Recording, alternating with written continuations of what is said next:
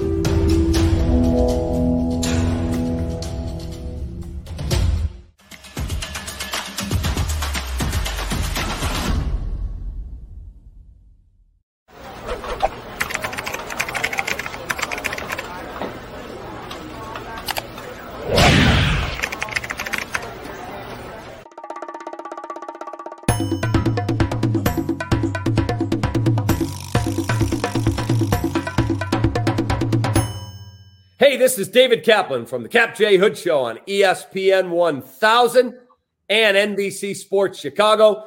Now get ready to listen and watch to Bulls 101 with Chris and Laro.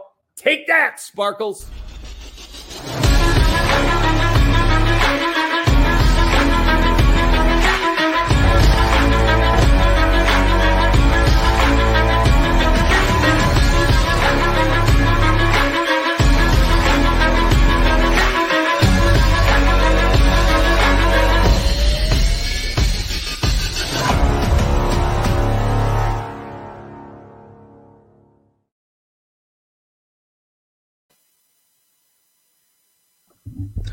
Hello and welcome to another edition of Bulls 101.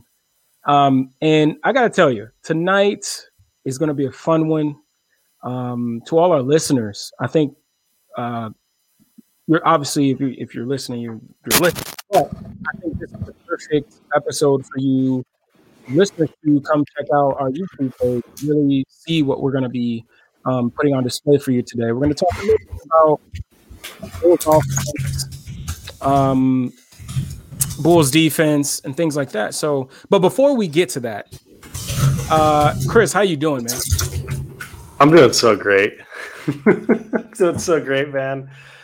Oh man, I can't tell you how excited I've been watching these last two games by the Bulls. We've been theorizing about it for like 2 months, ever since they signed a bunch of these guys in the offseason. But to actually watch it in practice and not only have some of our predictions or some of our musings about the offense, about the defense, not only have we seen them come true and seen them put into practice, but I am really impressed at the level of execution on both sides of the ball. I'm especially impressed with the defense. I know we're going to get into both defense and offense tonight, but I'm ready for a good time. I know that it's, I hate preseason monikers. It's just preseason or whatever, but you can really see, as we'll see tonight, you can really see what the Bulls are doing and how that can translate into the regular season. So the final score doesn't always matter because, for example, in the Pelicans game, they were resting two of their starters. The stars only played 20 minutes in a certain game, that kind of stuff. But you can really glean a lot from the sets that are being run on the offensive end. You can look at the defense and how connected they are. Like, those things can translate. And when you get 2 wins by 36 points, both of those games in which the Bulls were up by close to 50 in each game. I mean, it's been really, really impressive. So I can't wait to get into it. There's no one I'd rather do it with than you. I know you got some fun stuff, fun clips tonight to show us. And I worked really hard today. You'll be proud of me. I spent like 4.5 hours clipping a bunch of things on the defensive end. So are you as excited as I am, or am I just Bulls Nation's crazy right now? Yeah, no, Bulls Nation. You know what? And they should be. And who cares about what John Hollinger is talking about?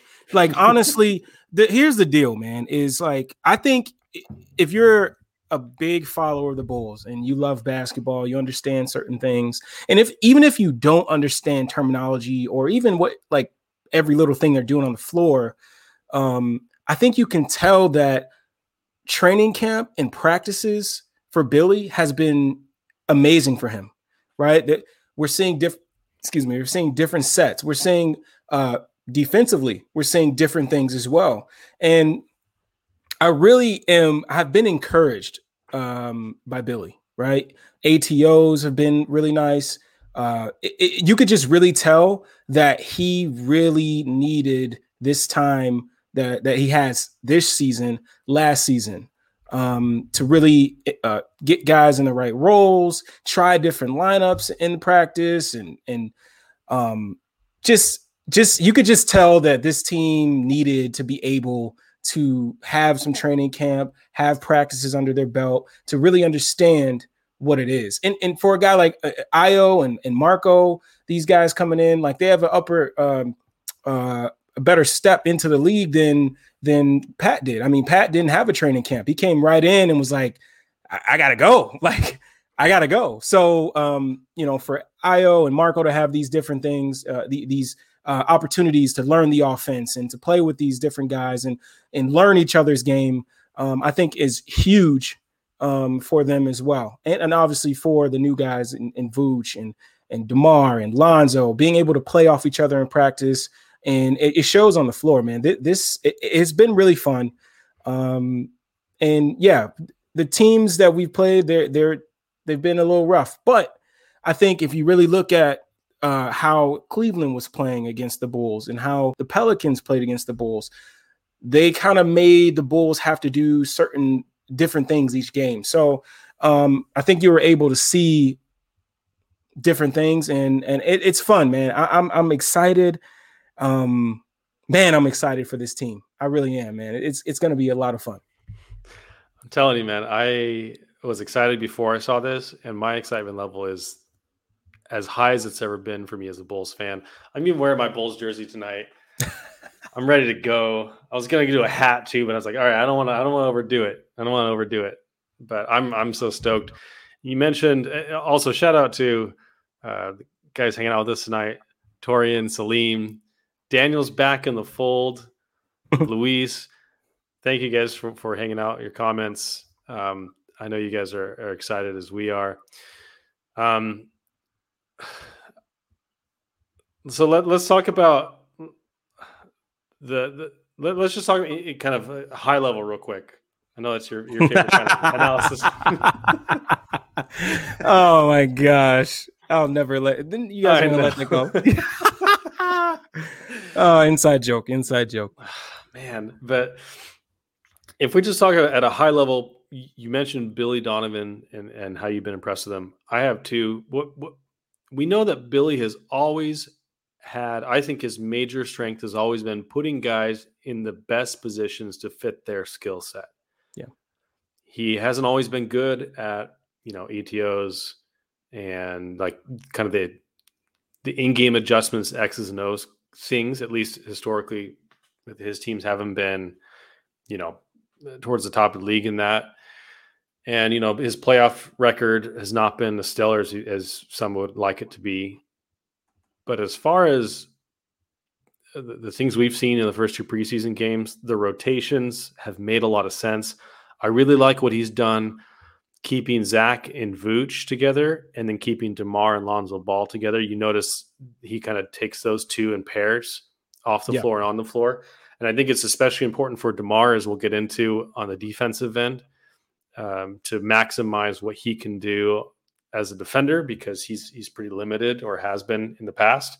Now, there's been some pleasant surprises on the defensive end, and there's also been kind of some expected faux pas. But I'm really impressed with what's happened on both ends of the floor. Yeah, and we can start with the defense if you'd like, because that's the end of the floor that I've really been impressed with, and some of the things that they've implemented that we kind of talked about, I've been really impressed. So yeah, Daniel's here. No, I wasn't missing this one. Appreciate you.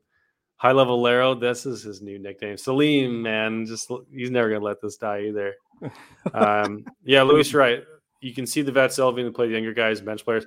Actually, I want to talk about Javonte Green real quick before we kind of get into the nitty gritty. But yeah, he's really shown out his athleticism and his defense. I mean, he stopped Lowry. He stopped Jared Allen. He stopped rookie Evan Mobley. I mean, he was pretty phenomenal as an on-ball defender in the post. And you saw him against the Pels, where he didn't have quite that same role, but he was getting steals and just aggressive, and just lovely to see. I think he works really well with the starters because he has so much room to operate as a cutter, and he has room, to be aggressive on the perimeter and in the post. So I've been really impressed with Javonte. I know we'll get into that a little bit more, but the guy I really want to talk about to start off is Alex Caruso. I'm already taking a victory lap in the preseason. I love Alex Caruso. I wanted the Bulls to sign him this offseason. I had no inkling that they would do so. But when they did, I think he is the most underrated signing of the entire offseason of any team. He does, and you guys, if you watch these first two games, you see it on both ends of the floor. He's just such a perfect glue guy. He fills in gaps wherever he needs to. He's such a good defender. He's a great passer. He just sees the floor and reads the game at a speed that is similar, I think, to Lonzo Ball. And those two together on the court have been absolutely dynamite for our offense and defense so far. So I'm really excited to see the potential there. So let's see. Anything you want to get to before we actually dive into the film here? Because I did want to dive into some Alex Caruso film. I think before, if people have been like listening to us for a little bit, you'll know that we've been big fans of these guys. We've talked. I can't tell you how many episodes we've talked about Lonzo. Before he was a Bull, and you bringing up, he's a realistic option, and we talked about Caruso, and and it's crazy. It's really crazy to see how well these guys are playing with each other. You would think that they have been playing with each other for seasons. It's just really fun to see how this group is coming together so far, and I can't even explain, how watching this team has been so fun, because like the biggest thing was, defense, right? And I for a couple games, we've seen that these guys have bought in on that side, and you can tell that they're wanting to shut people up about that. You could just see it. Like it's almost like they want to play on that side. And man, it's just really fun. I can't wait to dive in on the Caruso deal. It's been fun. I told you, Larry, I tweeted the other day, watching Caruso navigate screens is art. It's watching Leonardo da Vinci paint the Mona Lisa. Like it's just man, phenomenal what he can do. The man is so difficult to screen. So if you want to bring up some of these clips here for Alex Caruso, we'll start this one here. If you want to full screen it real quick. Okay. All right. So I want to play the clip here. Let's see this one. I'll start it over. I'll start it over for you. Okay, so just watch Caruso's activity level on this. The ball's swinging around on the New Orleans side, but Alex he's helping. He kind of like shows on a drive, and then he gets right in the drive, and now he doesn't get the call for a charge, but he sees the guy about to drive to the rim, and he steps right in his way and should have drawn a charge there, but you just see that activity level from Alex Caruso. So there's Sato. He's trying to drive on Caruso. You see his speed because he was beat, right? Sato had the jump on him because Caruso was trying to help in the corner. He comes back as fast as he can. Sato's got, like a little bit of an advantage there. Caruso is so good at just erasing those advantages from offensive players. He's so quick on his feet. He's got such good positioning with his feet, and his lateral quicknesses are especially good. And so he erases Sato's drive, forces Sato to pass out, and then the other guy comes in. I think it's number 13. Kyra. It's Kyra. Oh, Kyra Lewis. Okay. So Kyra Lewis comes, catches the ball at the top of the key, drives past DeMar, and Alex Caruso is waiting there to take a charge and forces Kyra Lewis to pass out to, I think, is Najee Marshall. So, yeah. I just don't understand how that wasn't a charge. It should have been a charge. There were a couple times during this game that it should have been a charge, or that Caruso was right where he should have been. The guy just does things that won't show up in the box score, and he's just amazing. So, yeah, that was a great first clip. Just his activity level in general. So if we want to go to the next one, they're all kind of in a line here because I don't want you to have to load. I did over 30 clips here. All right, so here's the second one. Alex Caruso Najee Marshall. Did I say Najee Marshall? No, Kyra Lewis, sorry, is at the top of the key. And I believe it's Jonas. Is it Jonas or no? This is Hernan Gomez. Yeah, Hernan Gomez is going to come set a screen on his right side at the top of the key. Look at Caruso, gets right into Hernan Gomez's body. He's just so good at navigating the screen, and then he locks and trails, and it forces Kyra Lewis to pass back. Let me see here. Yeah, so you just watch. It's really, really difficult, even when you are really, really good, as Alex Caruso is, at navigating screens. The offensive player almost always gets some sort of advantage anyway. Yeah. But if you watch how fast he gets around the screen and locks and trails behind him, stays on that right hip, and Alize Johnson is there to kind of meet him and forces that pass.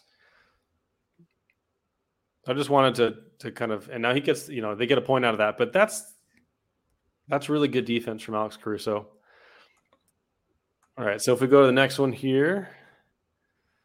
All right, Alex Caruso is going to get, there's a little a screen on the baseline here that he has to get around to come up to the top of the key, and then he goes around Valanciunas at the top of the key. Then he kind of digs on Valanciunas and forces this kind of tough shot against Alize Johnson in the post. And he's a guy that gives you multiple efforts on the defensive end. They try so hard to get Caruso out of there. They try to run him off multiple screens on several different plays because they know one's not going to do it. Yeah. One's not going to do it. Anything you're seeing from these so far that you want to point out before we move on? Yeah, and so like people that may not, I think some people may look at it and be like, well, they still scored. But like I think what you're trying to do is break down Caruso and what he brings to the defense and how he takes, the offense out of that first option and forces them to go to something else.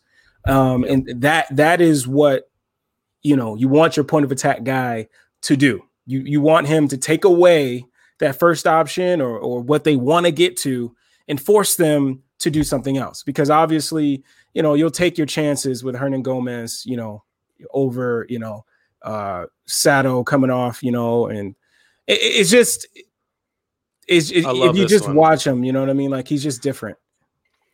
Yeah. So that clip right there, if you want to go back on that one, that one's my favorite clip of the whole thing. So Alex Caruso comes off two screens. He comes off two screens, Stonewall Sato has him go all the way back to 3-point line. Sato's forced to pass inside, and then Caruso comes in and digs on Hernangomez and forces him into a tough shot. So he navigated 2 screens, got back in front of his man. So as you mentioned, Laro, you really want to blow up that first action. Yep. And he blows up the first action so well. And even if not, he gets them into the toughest position possible in that action. And so even if the guy gets an advantage, Caruso will get back and to negate the advantage that was created by the offensive player, the ball handler. He'll either contest a tough mid-range shot, or he'll like cut off a passing lane, forcing him to, and he'll like force him right into the big, which is exactly what you want. He's so good. He's going to be so good for Tony Bradley, for Alize Johnson, for Vooch, whoever's playing center behind him. He's going to give them so much more time to get correct positioning. Yeah. And that is, as you mentioned, it doesn't matter if the ball goes in the basket necessarily. You want to look at the process. You want to give them, every possession is about making them take the toughest shot possible. At the worst possible amount of time left, right? That you want them to drag out the clock, blow up their first action, blow up their second action, force them into a tough isolation or like a mid-range runner, these kind of things. So I just love what I see from Caruso here on that play specifically. Yeah, I totally agree, because if you look at that clip even more so, just watching Hernangomez, like Hernangomez is trying to get to his strong shoulder, and he's there, right? He probably gets to a move that he wants to get to, because bigs work on things on the block, different moves on the block all the time. But when you have Caruso digging, boom, he knew he had to get back to another side. And Hernangomez isn't the type of big that can handle the ball around that area that well in tight spaces. So Caruso, once again, is just putting a big on his dig. He's putting a big in a situation he does not want to be in. Hernangomez sees the size mismatch with Alize and wants to attack him, doing a move that he wants to in that particular situation. But Caruso, by digging, just takes him all the way out of it. So, I mean, just good stuff, man. That's what it is. I also love, if you go back to that one real quick, I love the positioning of Zach and Stanley Johnson on this. They're on the weak side baseline along the key. Well, Zach's on the baseline at the key, and then Stanley Johnson's at the elbow. So as Hernangomez is now, you got Alize Johnson in front of him, you got Caruso digging in from behind. He's forced, he thinks he's got a mismatch. Caruso comes in, pressures him, and then right as Caruso comes in to pressure him, Zach and Stanley have their eyes back and forth on the swivel, and they're standing right in the passing lanes. So he's cutting off the pass for Hernangomez, so it forces Hernangomez to either make an errant pass, and we've seen so far in 2 preseason games, the opposing offenses, when they get in a tough situation, try to make a little pass to get back out. Yeah. And Lonzo, Caruso, Zach have gotten tons and tons of steals. Javonte Green's gotten tons of steals off those types of actions because they're cutting off the passing lanes. They know if we do our jobs, he's either going to have to shoot a contested, mid-range shot, or they're going to have to pass out. And we know exactly where they're going to pass because we know Alex Caruso, Alize Johnson, DeMar, Lonzo Ball are right where they should be. So it's all about making the offense do what you want them to do, rather than what the offense wants to do to you. That's, I think, the purpose of the defense here. So I love that positioning there. And there's that position you'll see on a bunch of different clips here. So if we go to the next one. You also real quick too, like TBJ as well, just being in good position because Hernan is looking for that back door here. And it's just not there. So again, everybody's just being in good position. That's really what it is. It's like you said. And we'll talk about Troy Brown Jr. because he gets back cut in the first game by Darius Garland. And the second game against the Pelicans, he was much, much better at making sure he was in correct position. So you saw there, he was making sure that when this guy cut baseline, he was right there in that passing lane to prevent that pass from happening. Yep. All right, let's see this next one here. Caruso, double 2 screens, gets right on Javonte Graham. Like, just look at this. Gets around the screen from Hart, gets around the screen from Valanciunas, beats Devontae Graham, who's pretty quick, to the rim, and it gives Alize Johnson a chance to come over from that high drop.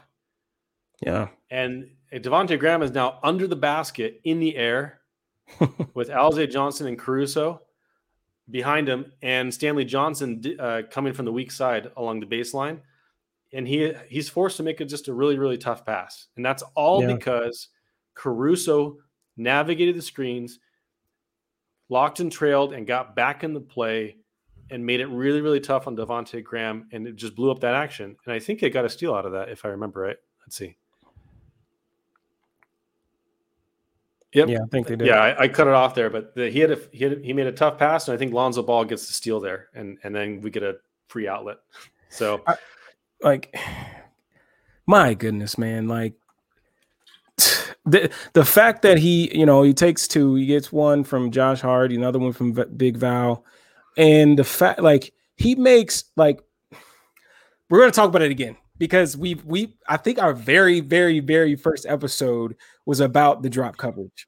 Yes, it was. And we didn't have a guy. Shout out Stacey King. Right. We didn't have a guy that, for instance, right, this clip, he gets hit by two, but he doesn't die. He doesn't die on the screen. He still fights to get back, which makes his job so much easier.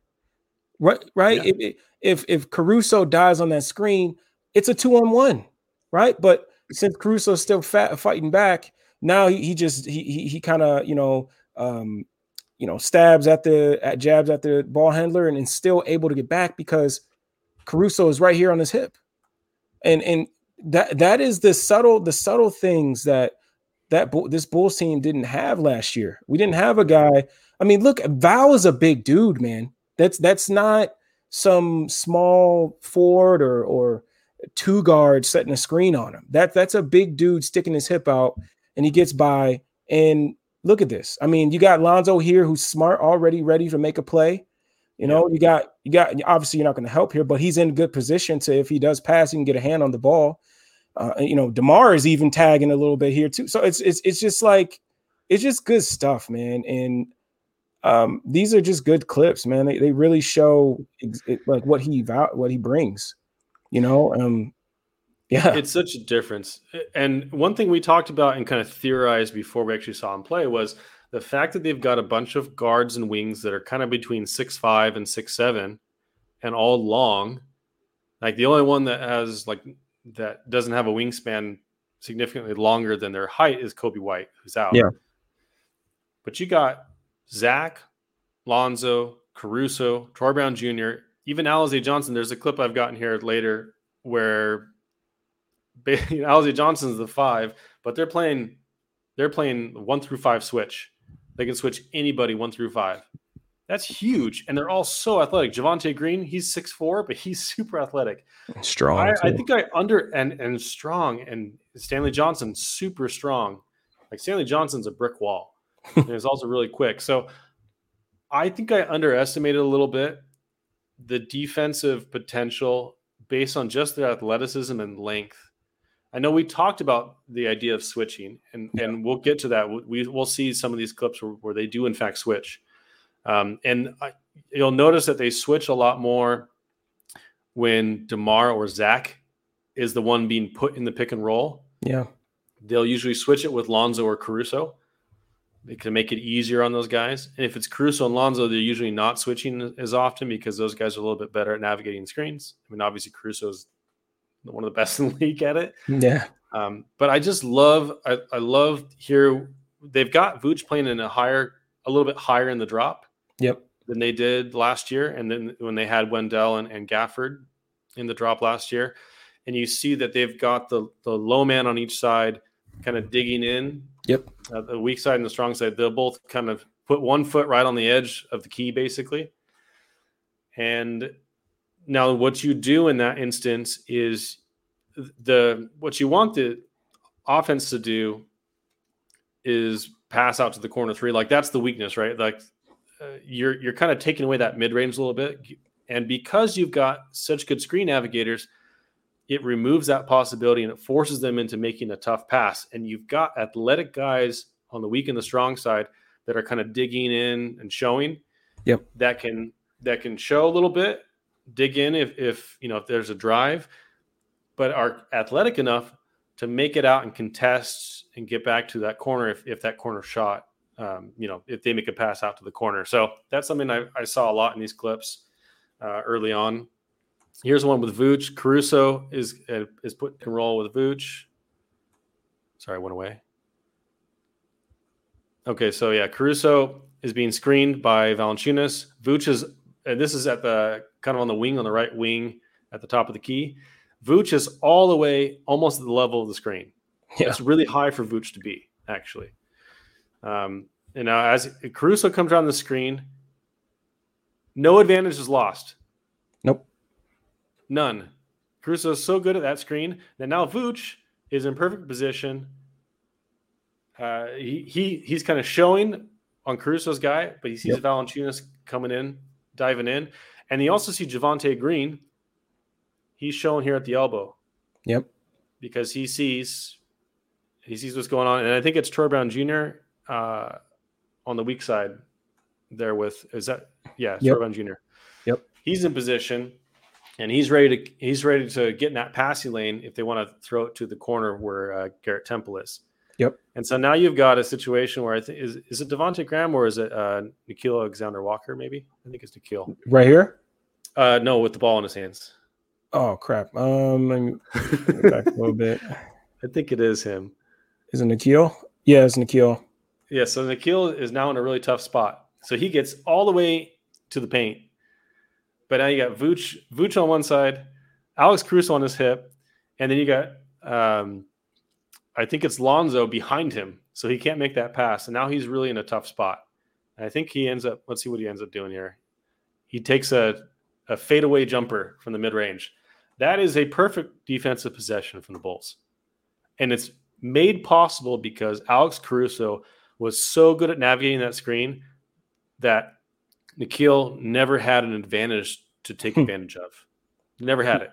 And everyone else was in the right position to cut off any passing lanes. Valanciunas couldn't roll to the basket. I mean, it's just, this is what we did not have last year. So when people talk about the Bulls being a bottom five defense, they just don't know what they're talking about because they're looking at individual pieces and they're looking at the prior idea we had of their individual defense. But defense is a team concept. It's a team thing.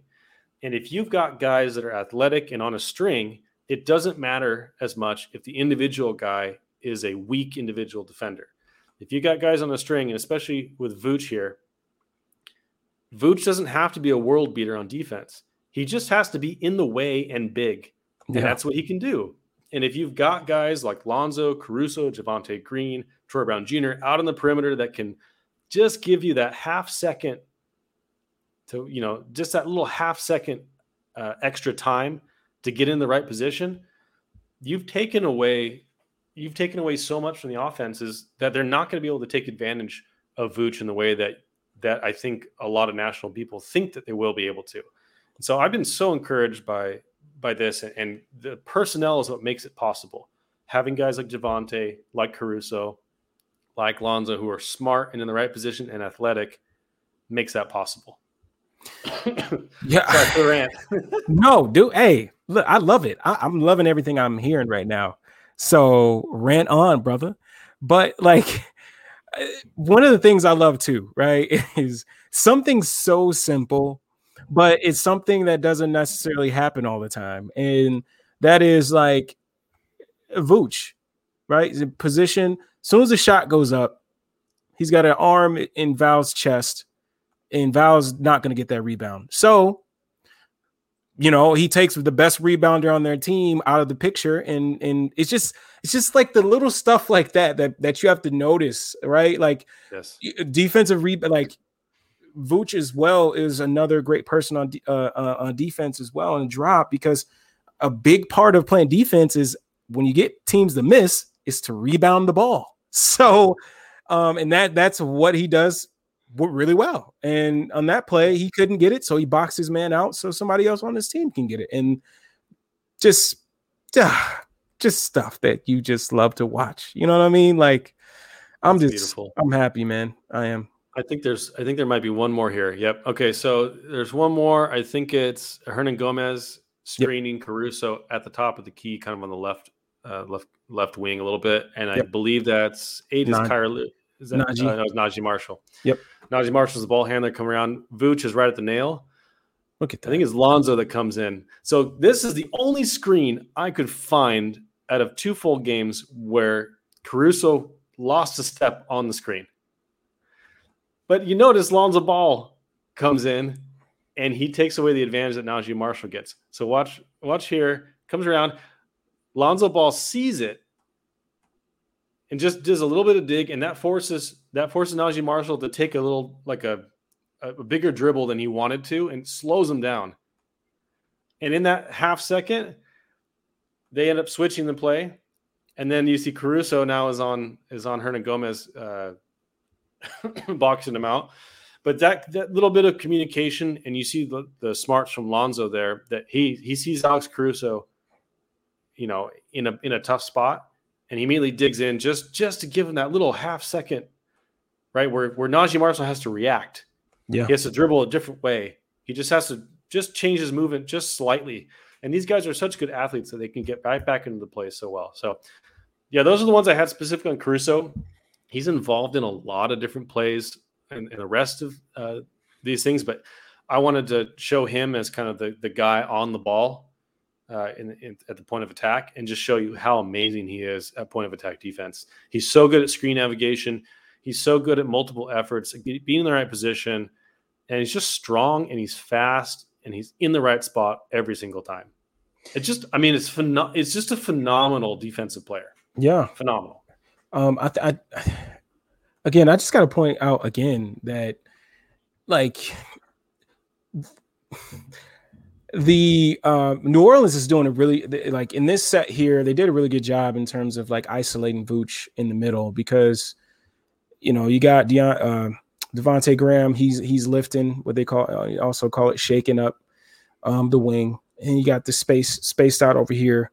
So it's really Vooch just like with all this paint, and Lonzo definitely digs, but if Vooch isn't in the right spot, I mean, he still would be able to get to the bucket. And I just hate the slander that Vooch gets sometimes, because this stuff matters. Yes, Lonzo's dig is huge in this play, but also, I mean, just take a look at that defensive stance here. I mean, this is a big dude. His feet and his body are ready to take on this attacking player. And again, man, like, yes, Vooch he's not Rudy Gobert. He's not, Mitchell Robinson or Bam. He's not, but he is just really good at being in the right spots. And again, being big like that, this is what you need in the middle, right? Yep. Again, man, it's stuff that you got to love about this team, man. They definitely, you could tell that this team definitely has a chip on their shoulder on this side of the ball. You can see it. They hear all the chatter. They hear the John Hollingers, everybody, talking about this team. So you could just really tell the energy they play with on this side of the ball. It's been so frenetic and so encouraging to me to watch all that. So, so those are some on Caruso. As you mentioned, it's all the little things. Defense, I think Lonzo said it in his post-game presser the other night. Defense is about effort, mostly. It's about effort and being on a string. If you give good effort and you communicate with your teammates, you're going to be in good position, to help. You're going to be in good position on these different plays to make the defense work. So, Luis has had a question about working against Embiid. He also said, this defense will annoy Trae Young. If they play a little bit higher in the drop in this way, and they got guys like Caruso and Lonzo on Trae, I think it's going to go a lot better than it did last year. That's for sure. So the annoying Trae Young is when you play the Hawks and they're going to run. That double drag is going to come. That's their bread and butter. That double drag screen for Trey, that backside of the defense, that's where you're going to get tested because, John Collins, Capella, these dudes don't jog. They sprint on a roll like they're going to run through the wall. So guys on the back end have to be connected. So that's going to be a test. I can't wait to play a team like the Hawks to see that backside of the defense because we know the point of attack is going to be there. Like Caruso is going to be there to frustrate Trey and Kevin Huerter, Bogdan. He's going to frustrate them. But when Bogdan, all those guys can really pass the ball pretty well. So that backside of the defense, when Levine's back there, when Troy's back there, hopefully when Pat is back there, hopefully these teams they're very good at trying to get guys that they want to be on the back line of the defense to be there. So that's really going to be something to look out for, to see in those types of sets how well we do play on the backside of the defense. So we got a question here. Both Luis and Salim kind of asked about in a situation where you're facing Philly and Embiid, how would this defense work against him, or would you change it up and do something else? So for Embiid, here's the deal, man. Embiid is 1 of 1. Like there's not many bigs like Embiid that can take you to the block, that can, because you can do so many things with Embiid. So you just gotta, first of all, you got to see what's going on with Ben Simmons. You got to see what that team is going to look like. Because I think with a guy like Joel Embiid, man, that's gonna be tough. He is a game wrecker, man. Defensive coaches are going to be up all night to see what they can do against Joel Embiid. But if you're going to play at the level, and it looks like they're going to play at the level a little bit higher with Vooch and really drop him back. But again, that's where, if Embiid pops, right, Vooch is going to have to get there, or there's going to have to be a pre-rotation to get up there to Embiid. So again, these are the type of teams that are really going to test your defense really and see how well they are going to rotate, how well they are going to communicate. And so you just got to see, man. But if you're going to play drop, and it's got to be higher. It's got to be higher where we've seen in these clips where Vooch has been. So, man, if I had to choose a defense, man, Embiid is tough because you could do so many things with him, man.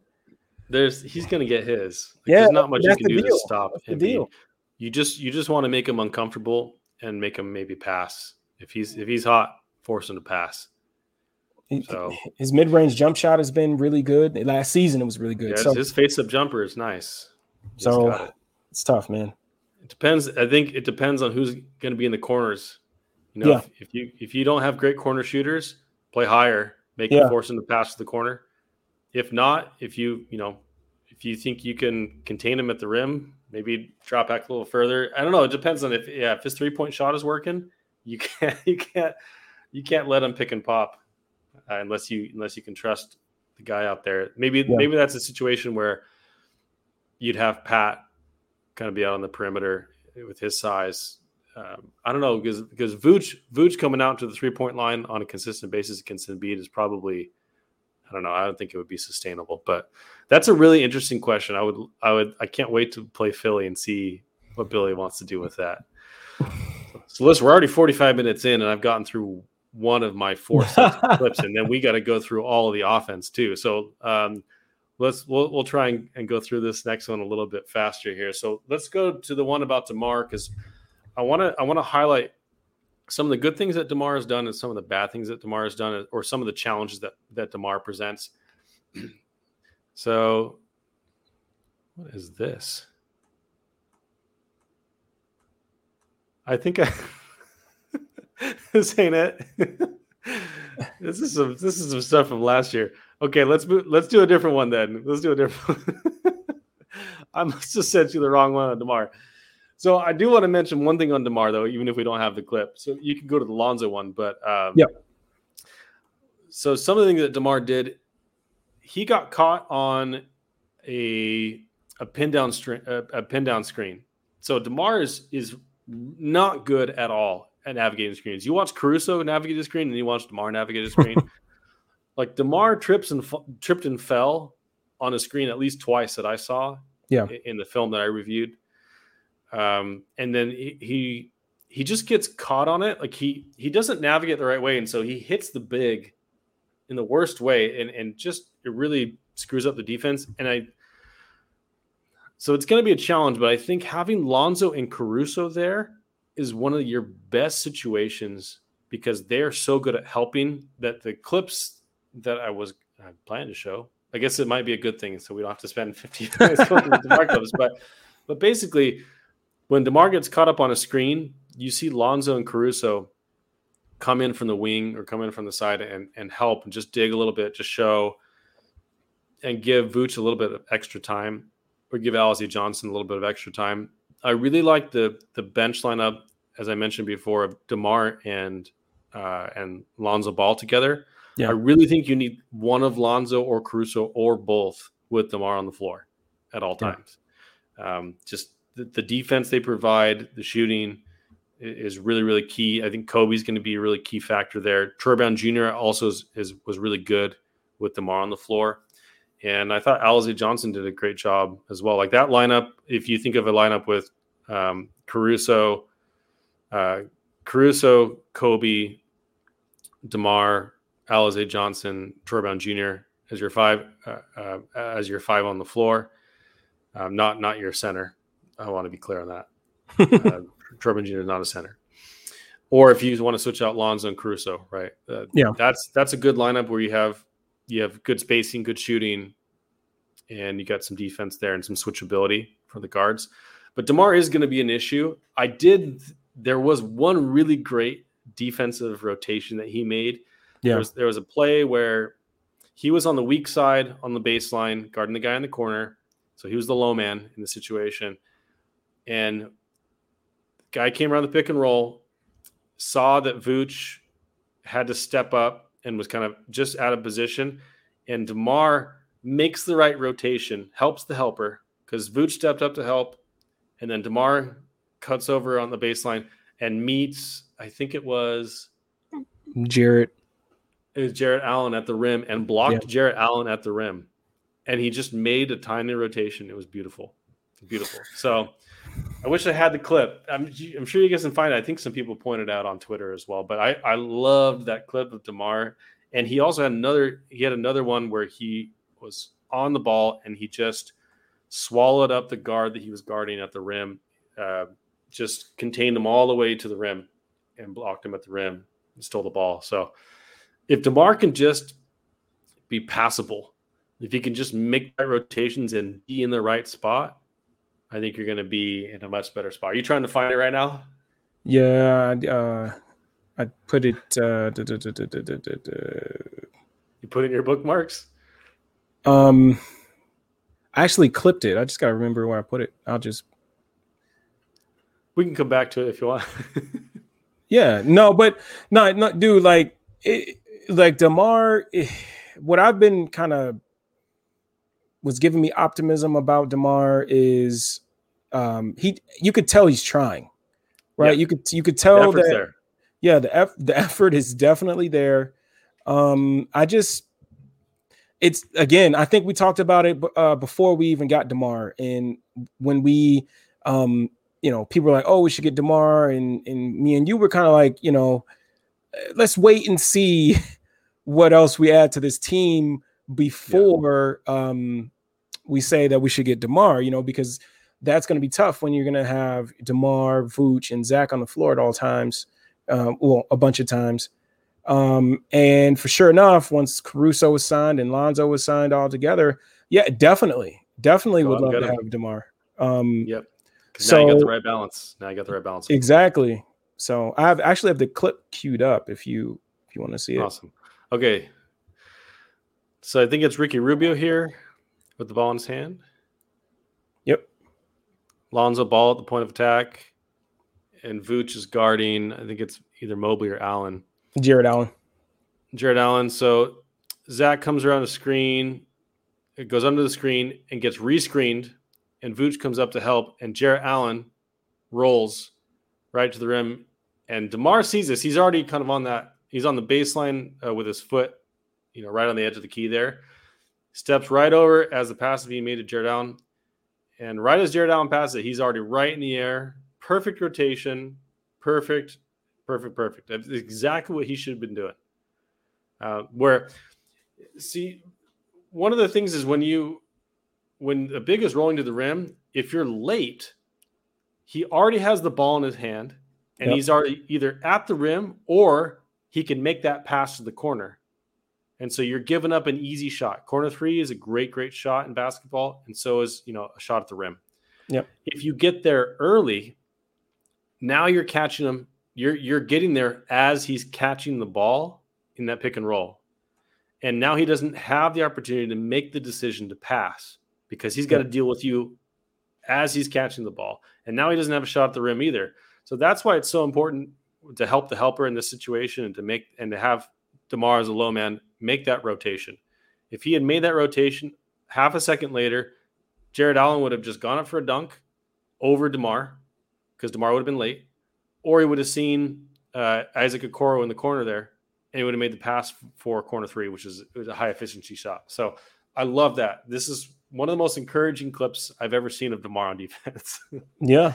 And it happened, 7 minutes into the first quarter against the Cleveland Cavaliers. Yeah. He is definitely he's trying, and that's all you can really ask for from a guy like DeMar, really, because he's not going to turn into Tony Allen. He's not going to turn into anybody of that ilk. So all you can ask for as a coach and as a fan is to see him give effort. And as long as he's giving effort, that's all you can ask for, man. Yeah. What's up, Marcus? Nice to see you, my man. Nice to see you. Yo, what's up? We're doing some film reviews. So, all right, I got a next one here. Got some of Lonzo, and then I kind of just wanted to show what the defense looks like what they're trying to run in general. So, if you want to pull up the one with Lonzo here, we'll set this one up.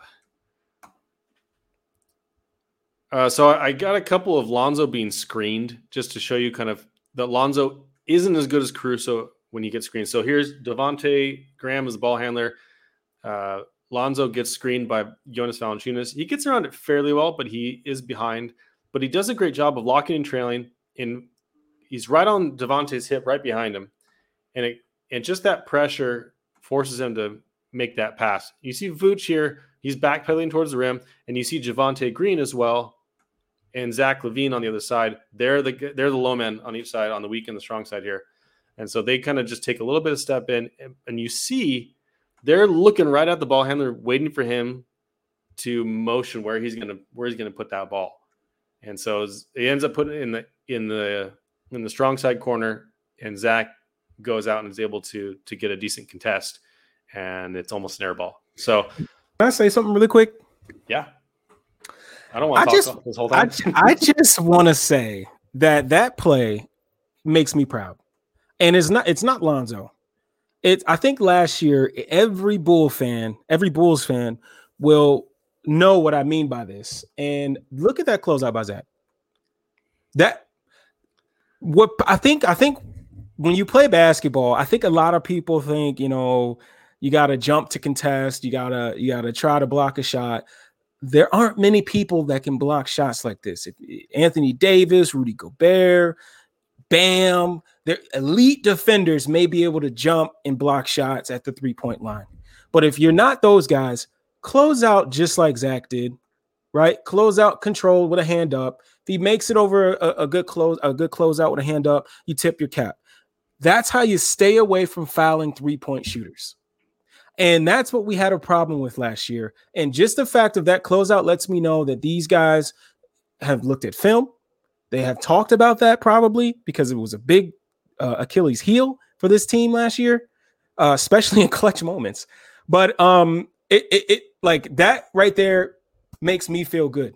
I just watching that as well lets me know that these guys have been practicing and understand what a controlled closeout is. And yeah, man, that's all I really have to say. I just really, really love that. No, it's great. He does a hard closeout, but he he doesn't do a flyby, but he gets over. You see, he gets over to the right side, gives the shooter room to land, but gets a hand up in the air, and that's what you're supposed to do. Yep. That's what you're supposed to do. And then you look at the rebounding. It's like gang rebounding. So Valanciunas, as you said, Vooch has his elbow right in his chest again. Yep. And that gives Javonte Green and Lonzo Ball a chance to pick up that ball and then start the break. So that was a great first play there. All right, so this next one, let's see. Lonzo Ball is, they're going to do a little dribble handoff here. Yep. With Javonte Green. I love this. This is about Javonte Green. Javonte Green anticipates this screen. Gosh. He knows it's coming. Gets right in the middle of it and gets a steal out of it. It just wedges himself right between those two players and just blows up the handoff. My gosh. He's really smart. Just a really smart basketball player. He does this twice in a row, I believe. In 2 possessions in a row, he blows up their play and gets a steal out of it. So I just like that. I know it's not a whole lot there, but just blows it up. Yeah. We didn't have a lot of this though. So like nope. we are as Bulls fans, we're going to love these types of plays because we didn't have people that were willing to get their nose dirty and play this way on the defensive end. And again, maybe it would have helped if there was a training camp and Billy could really push what he wants on that end. But again, I still don't think we had guys like doing this type of stuff. So yeah. No. Yeah. All right, so next one here. Lonzo's at the top of the key. Devontae Graham's ball handler. They're running some action on the baseline here. Put Zach in like a down screen. It was a floppy action. Floppy action. Yeah. Okay. So see, this is why I'm still trying to get all the lingo here. But yeah, put the floppy action, and they get. I think it's Nickeil Alexander top of the key, and then you got Javonte Green on the baseline guarding. Yeah, this is the other play that I was talking about. Guarding, I think is Najee Marshall. Or is it Troy Murphy? I think. No, it's Najee. It's Najee. You're right. It's Najee. Okay. And Javonte is in good position. And just this little swipe in there. Gets the swipe. Gets the steal. Watch Lonzo. Anyways, he goes away. But Lonzo just immediately bolts to transition. He knows what's happening here. Yep. He's already ready to go. He's like, give me the ball, Javonte. Let's go. All right. Here's the next one against Cavaliers. So this one's got Javonte against Mobley. As Amin was saying. I feel bad because Adam probably got tons of texts after that. I know, right? He's usually really good. He made sure because Nikola Vucevic, his name gets said wrong all the time. People say Nikola, but it's Nikola. Or no, it's Nikola. See, I'm going to get it wrong now. Because for Nikola Mirotic, it was Nikola Mirotic. Mm-hmm. I think for Vooch, it's Nikola, but it's not Vucevic. It's Vucevic. So 2 CH Vucevic. But most people say Vucevic. So anyways, Adam means really good at that stuff. So when he said Mobley instead of Mobley, I was like, he's going to kick himself for that one. But anyways, so Javonte Green's guarding Mobley here on the left wing. And it just has a great time here. It's just a great time. Oh my goodness! Blocks it right at the rim. Goodness, man. That was fun. Javonte has been really fun these first 2 games. Yeah, he has. I just love how I love how aggressive they're playing on the defensive end. And in order to feel comfortable playing aggressively, you have to trust the people behind you. Yes. You have to trust the other guys on the floor. Because if you play aggressive defense. And you gamble, because it involves you gambling for a steal, or you're digging, you're putting your hands in there, you're trying to blow up a screen. If you can't trust the guys behind you, you are hurting. You're going to be hurting the team. Yep. If you go for gamble for a steal, now you're out of position. Now they've got an advantage. Now it's 5-on-4. But if you trust the guys behind you and they know what you're doing, it empowers you. Yep. When we had Chris Dunn, I think that's why Boylen felt so strongly about the blitzing scheme that he ran on defense. It's because he knew Chris Dunn and Wendell Carter could play aggressively and could play in that scheme. And Chris Dunn was so good on the perimeter that it was pretty effective. He had a pretty good defensive rating, even though they ended up giving up a lot of corner threes and dunks, because when it didn't work, the other 3 guys couldn't be trusted on defense and didn't make the proper rotations. So, anyways, having guys like Caruso and Lonzo are huge. Devontae allows them to play aggressively, and that makes Vooch's job a lot easier. So, Yeah. anyways, I've said enough on that. Okay, so here's one in transition. I think it's just Caruso and Lonzo. I love watching these two guys. So they're both here on the perimeter. They're just making Devontae Graham and Nickeil Walker-Alexander, they're making their lives so difficult here. So if you want to play this, look at just their heads on the swivel. They're in the right position. They're like, they see the same play. You see them walking almost with each other in unison. Yeah, that's crazy. They just know. So that right at the end of the play. Okay, if you go back here a little bit further. So right where Lonzo gets screened. Okay, so Lonzo gets screened, does a great job of screen navigation, gets right on Devontae Graham's hip as Vooch meets him kind of at that right elbow. Devontae is going to take this. It looks like he's going to take this pull-up three and then decides to pass it to a rolling Valanciunas. Caruso sees this as it's happening, and even though it looks like he's going to take a pull-up three, Caruso's like, I see Vooch, I see Valanciunas rolling to the rim, gets right in his way. And watch this. So he makes the pass. And now, see, because he made the right rotation at the right time, he's already there he's already guarding him in his shirt before Valanciunas even catches the ball. And so Valanciunas has to make a quick decision and just tries to pass it because he has nowhere else to go. And because he sees DeMar DeRozan and Zach LaVine in the corners here. They're the ones helping from the corners. They're all ready to meet at the rim. He's forced to make this pass to the corner here. Good stuff. You know, I'm sitting here and I'm watching this still, and can we talk about we haven't Zach LaVine? I just want to say I'm so proud of that dude because I got some clips. He's doing well.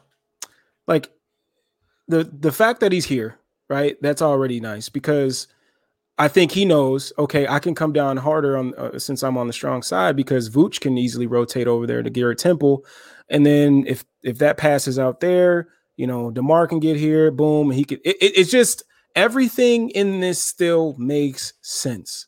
And I love it, man. You could just, again, the energy on this side of the ball is apparent, man. I feel like these guys have something to prove. And you could just tell, I love everything about it. Yeah, they know it. They know it. So yeah, you can keep playing this one. All right, so here's another one. This is one where Lonzo gets a cross screen here at the nail, and then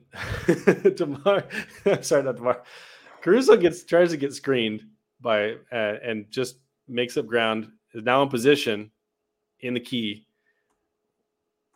So you see Valanciunas tries to screen Lonzo, or tries to screen Caruso, no advantage created. While Lonzo comes around, keeps right on his hip, and puts Alize Johnson in perfect position to contest. And if you look at where he takes that shot, because Osato comes over to, I think that's Najee, right? At the headband. I think Kira. I don't know why I keep confusing those two. I apologize to both those players. it's a little grainy that I just can't see. I can't tell who's there. But it gives Alize Johnson just a quick second here to get right in front of him, and Alex Caruso immediately looks towards Valanciunas and Sato, who are kind of trailing, and immediately tries to get a body on both of those guys to prevent them from getting a pass and get the rebound. Just, man, it's so smart. It's just smart defense. Where has this been? I know. And here it is, man. Here it is. Zoe going to get the board. Caruso's already leaking out. Yep. Already leaking out. This just. That's the thing. They talked about this. And they said, hey, Billy Donovan showed us film of championship teams and their defense and the commitment they had to make on that end. Yep. And their defense, not only important because obviously you want people not to score, but it fuels their transition game, which is one of their major strengths because they've got Caruso and Lonzo, who are both great transition passers and playmakers. And you've got guys like DeMar, Zach, Derrick Jones Jr., Javonte Green. You got so many guys that kill it in transition. They're just so good. You got Kobe with the pull-up three. You got Vooch as a trailer three. You've got so many guys that are great in transition, and you've got two ball handlers who thrive in transition as playmakers in Alex Caruso and Lonzo Ball. So their commitment to the defensive end generates steals. Now we're not going to average. We're averaging like 11 and a half or 12 steals or something a game right now. That's not going to be it. But I think we're going to be top 10 in steals. And if we're top 10 in steals, our transition is going to be phenomenal. We're going to have so many easy points. And as we've talked about so many times, when you are putting the ball in the basket on defenses that aren't set, it is demoralizing to opposing defenses. It's just demoralizing to the opponent. And they're going to be, and every time you score in transition, that makes their offensive job so much harder because now they're facing a set defense. This is why the Bulls are not going to be in the bottom five defensively. It's just not going to happen because their offense is going to be phenomenal, as we're going to talk about later tonight. And their defense, if they can keep up this kind of defensive energy and this kind of connectivity, and it's amazing that these guys have played 2 games ever. Like the fact that they are so connected at this point is really, really impressive for how little they've played together. I'm just really impressed with the commitment on this end. So anyways, that's that clip. And let's see what we got next. Oh yeah. So that one was a shot that did go in, but I liked this one here. So Lonzo got cut up on that screen. He gets screened there. Let's see here. Sorry, I feel bad for the audio listeners only this week. We do a bunch of film. I hope you guys get some of this, but at minimum, the excitement. But we're trying to explain the best we can the way these plays are going down. So Lonzo gets screened by Valanciunas, going left towards the base or towards that left wing. Alize Johnson is at the left elbow here. And Alex Caruso is on the strong side corner. And look, he's right in the passing lane. Yep. Look where he is. He's right in the pass lane for Sato in the corner. He is ready. He's ready where he needs to be. So here it comes. Lonzo gets caught up on the screen a little bit, just a bit. But you've got Caruso right there and Alize Johnson in the right position. And it forces this is Murphy. No, this is Kira Lewis again. Sorry. Yep. Forces Kira Lewis to take a contested pull-up 19-footer from that wing, which is, and he makes that shot. But that's a shot you can live with. Yeah. That's a shot you can live with. That's a shot you want them to take. You'll live with that all day long. I think that went off the front end. Did he miss? I think he did miss. I think he missed short right off the rim. Oh, well, even better. I know, right? That's the shot. See, but to me, that result doesn't matter. It's all about the process of how you got there. So even though Carlos was able to create a small advantage when Lonzo got cut up on that screen, because Alex and Alize were in good position, the advantage was negated, and he had to just pull up and take a pull-up shot. Yeah. Didn't have Valanciunas rolling to the rim because Alize was in the right position, and you had DeMar, who was on the weak side, kind of showing down low there. So, all right, almost done with this one here. I think we got like 2 more clips in this one. So this is just a switch. You saw when maybe I missed it. Maybe this one isn't the switch, but I think they did switch this one. Yeah, they did. Yeah, so they switched that screen. Now Lonzo's at the top of the key with Devontae Graham. No, I'm tripping. They didn't switch. I'm tripping. I'm so tripping. It was just so swift that it looked like it was. Never mind. Yeah, no, it wasn't a switch. Yeah, no screen. Maybe they do it later in the play. I can't remember what this one's about. Let's see.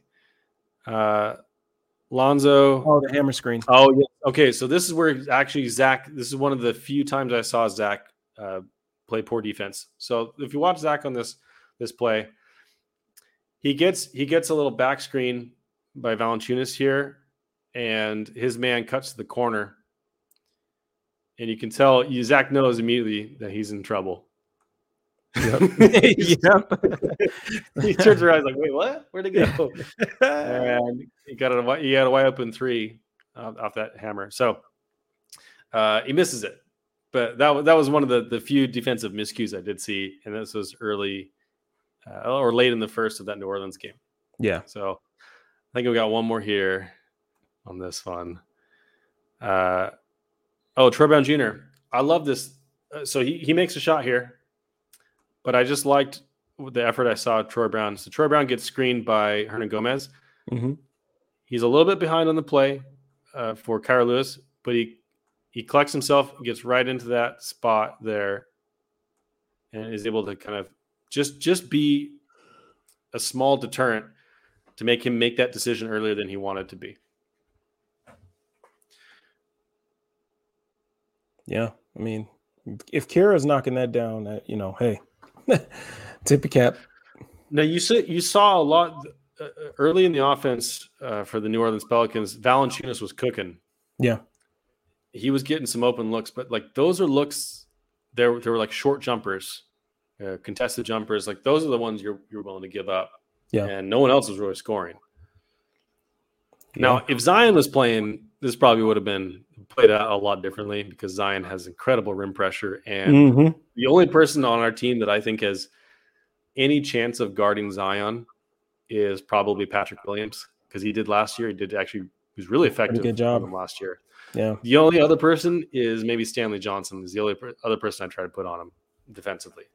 But that would have been a fun wrinkle to see because I don't think Javonte, for as great as Javonte is, I don't think Javonte Green can stay in front of Zion. Now, to be fair, almost no one in the league can. But yeah, no, you're right. All right, so here's one more from this Cavs game. There's a little. I think Matt Thomas gets a little like what's it called? A pin down screen. Oh, and this is the one where Troy Brown Jr. gets back cut in that first game. You see him, he just loses his man for just a second. He just loses sight of his man, so I think it's Garland. Is it Garland? Sexton. Oh, Sexton. Okay. So Sexton. Set him up. Yep. Set him up for that little back cut. And now Zach also is a little bit out of position there. If you can see that. He realizes it's too late. Yeah. Sexton's making that cut. That's tough because you don't want to help out a strong side corner. If anything, let's see on the backside here. Let's see if they did a good job of. Yeah, see, it's actually pretty good timing because I guess you want Zach to be there, but then if Sexton gets stopped, that's Lowry can. We know Lowry can knock that down. I just think this side should have been ready to go, but they did a good job of interchanging, so they were a little bit. They were worried about that. Yeah, so that's just TBJ has got to do a better job, basically. Gotcha. Yeah. All right. So that's what I had there, and then I had some Zach clips. So we'll just do a couple Zach clips, and then we'll move on to the offense here because I've taken up way too much time. Hey man, but here's the thing though. I think this makes sense because we already know they're going to score. We know that. I think Bulls fans need to see the defensive side of the ball, right? I think this is the question. No matter how much confidence you have in this team, every Bulls fan knows in the back of their mind, they're like, man, is this defense going to be good? So, you're lying to yourself if you haven't thought about it. So I think it is good that that we have been this long on defense because I think it is huge to really get an understanding of how they are doing on this side of the ball. All right, so if we want to move here, if you want to do full screen on this one. Oh, shoot, my bad. You're good. It's just a little hard to see. So these are a couple from Zach getting screened, if I remember right. So Zach gets screened. I switched. And DeMar gets screened. Yeah, they switched, I think. Let's see, did they switch? Yeah. Am I tripping? Yep. They did switch. Okay, so here's one that they switched. So you see when DeMar gets screened or when Zach gets screened, they usually switch. And that removes the advantage for the opposing player. Once again. So that was just, yeah. Look at the positioning. I think this is a specific clip. If you watch, I believe that's Troy Brown Jr. on the weak side and Lonzo on the strong side. If you watch, their movements, it's like perfectly in sync.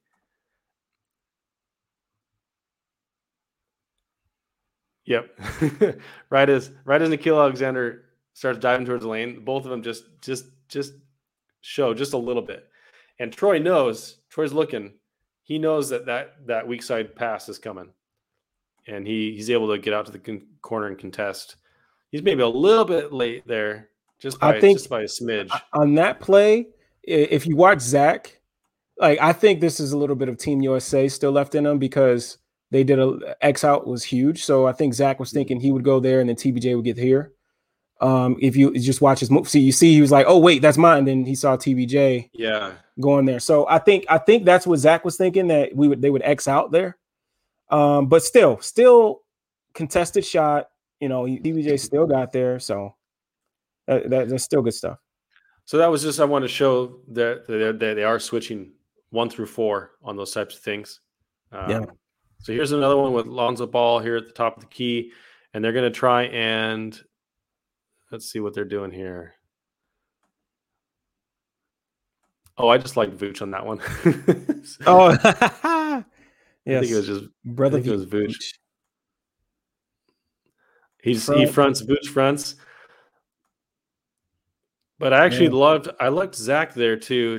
Zach being aware, like as soon as he catches it, and Javonte being aware of where they needed to be position wise. Oh, this is what it is. Yes. So Javonte goes, he sees Valanciunas.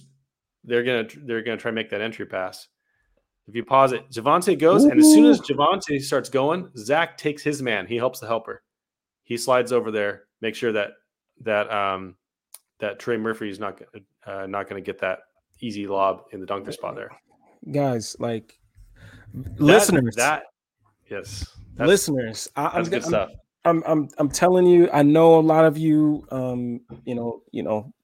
maybe you don't have enough time to get to YouTube, but like if you ever have time to get to YouTube and are able to watch our show tonight, just taking a look at, Vooch, let's say for instance, Vooch wasn't able to disrupt this pass. Val is not even, his feet is not on the ground yet. And Javonte's already in motion to get there. Zach's head is already looking at where he should be going. I just Javonte's man, helping the helper. Javonte is anticipating the pass. He knows exactly where he needs to be. He's going to be there at the right moment. Yep. So right when Valanciunas lands, Javonte Green's got his hands on his back. He's right there in position, and Zach has his hand touching Javonte Green's guy, making sure that he's not going to get a lob, right? Because Valanciunas could have passed it, could have dumped that off for an easy dunk or a reverse layup or something. So I love that from Zach being able to help the helper. That is big growth for Zach on the defensive end. So loved it. Anyways, let's see what this next one is. I lumped them all together by not in order. So let's see. Oh yeah, there they go. Switch again. Yep. So this time Lonzo was the guy getting screened, but they ended up switching. Shoot. So Devontae Graham or Lonzo's coming around, a screen by Valanciunas, top of the key on that right wing, and they do a little dribble handoff, and they immediately switch, and so that advantage is gone. And then I think, and look at this. This is beautiful. Lonzo's got his hands up as he runs to the rim to make sure he's in that passing lane, make sure that pass doesn't happen. And then Zach navigates this little screen here fairly well, gives Vooch enough time, and then he's right back in the play to contest this shot. Yep.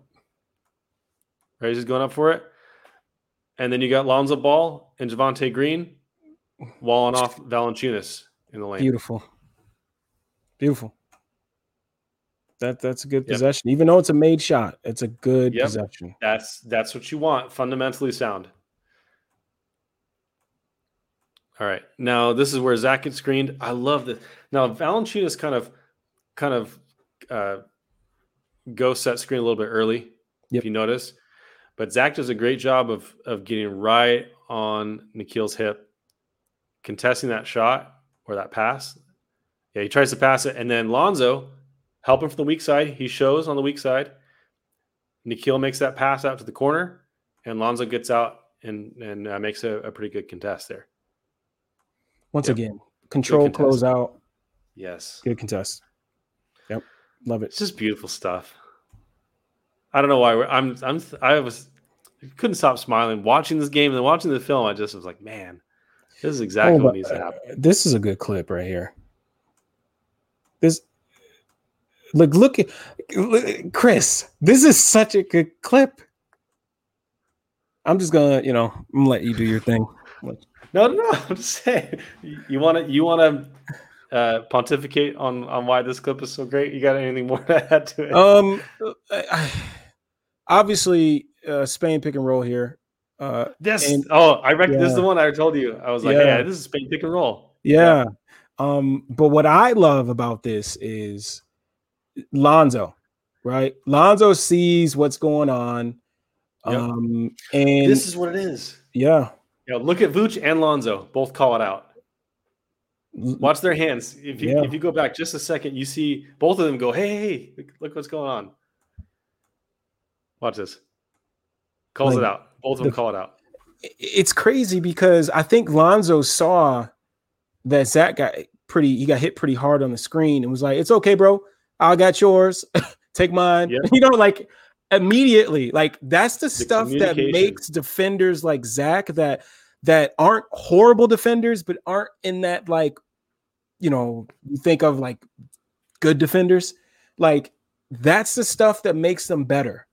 Like you said, trusting their teammates.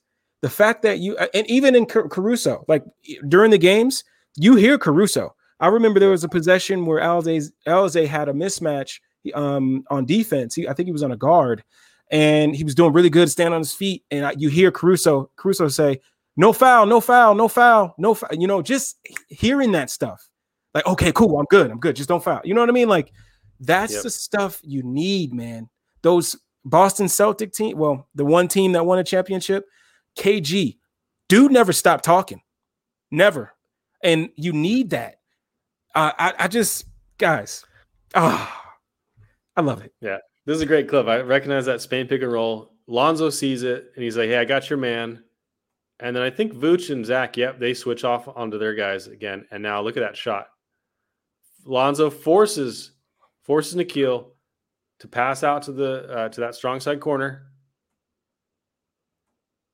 And then I think there's Javonte Green over there. Yep. Yeah, Javonte Diggs tries to get in that pass lane on that pass, and then is right in position. And now Vooch is down there, and he's looking at Troy Brown Jr. He's that whole clip is phenomenal. Yeah, man. Just good positioning. It's tough. Lara, should I light some candles? If I'm Billy Donovan, and if being Billy right now, seeing that possession, you feel good. You understand that what we're doing in practice is getting through to these guys. The communication, man, the effort, that is another huge thing on defense. Effort, communication and effort, man. Javonte gets beat, but he doesn't give up. He stays in it. Vooch moves Val out of the way to contest this shot. Man. I love this, man. If this is what we have to look forward to this year, the Bulls are gonna win a lot of games. They're gonna win a lot of games.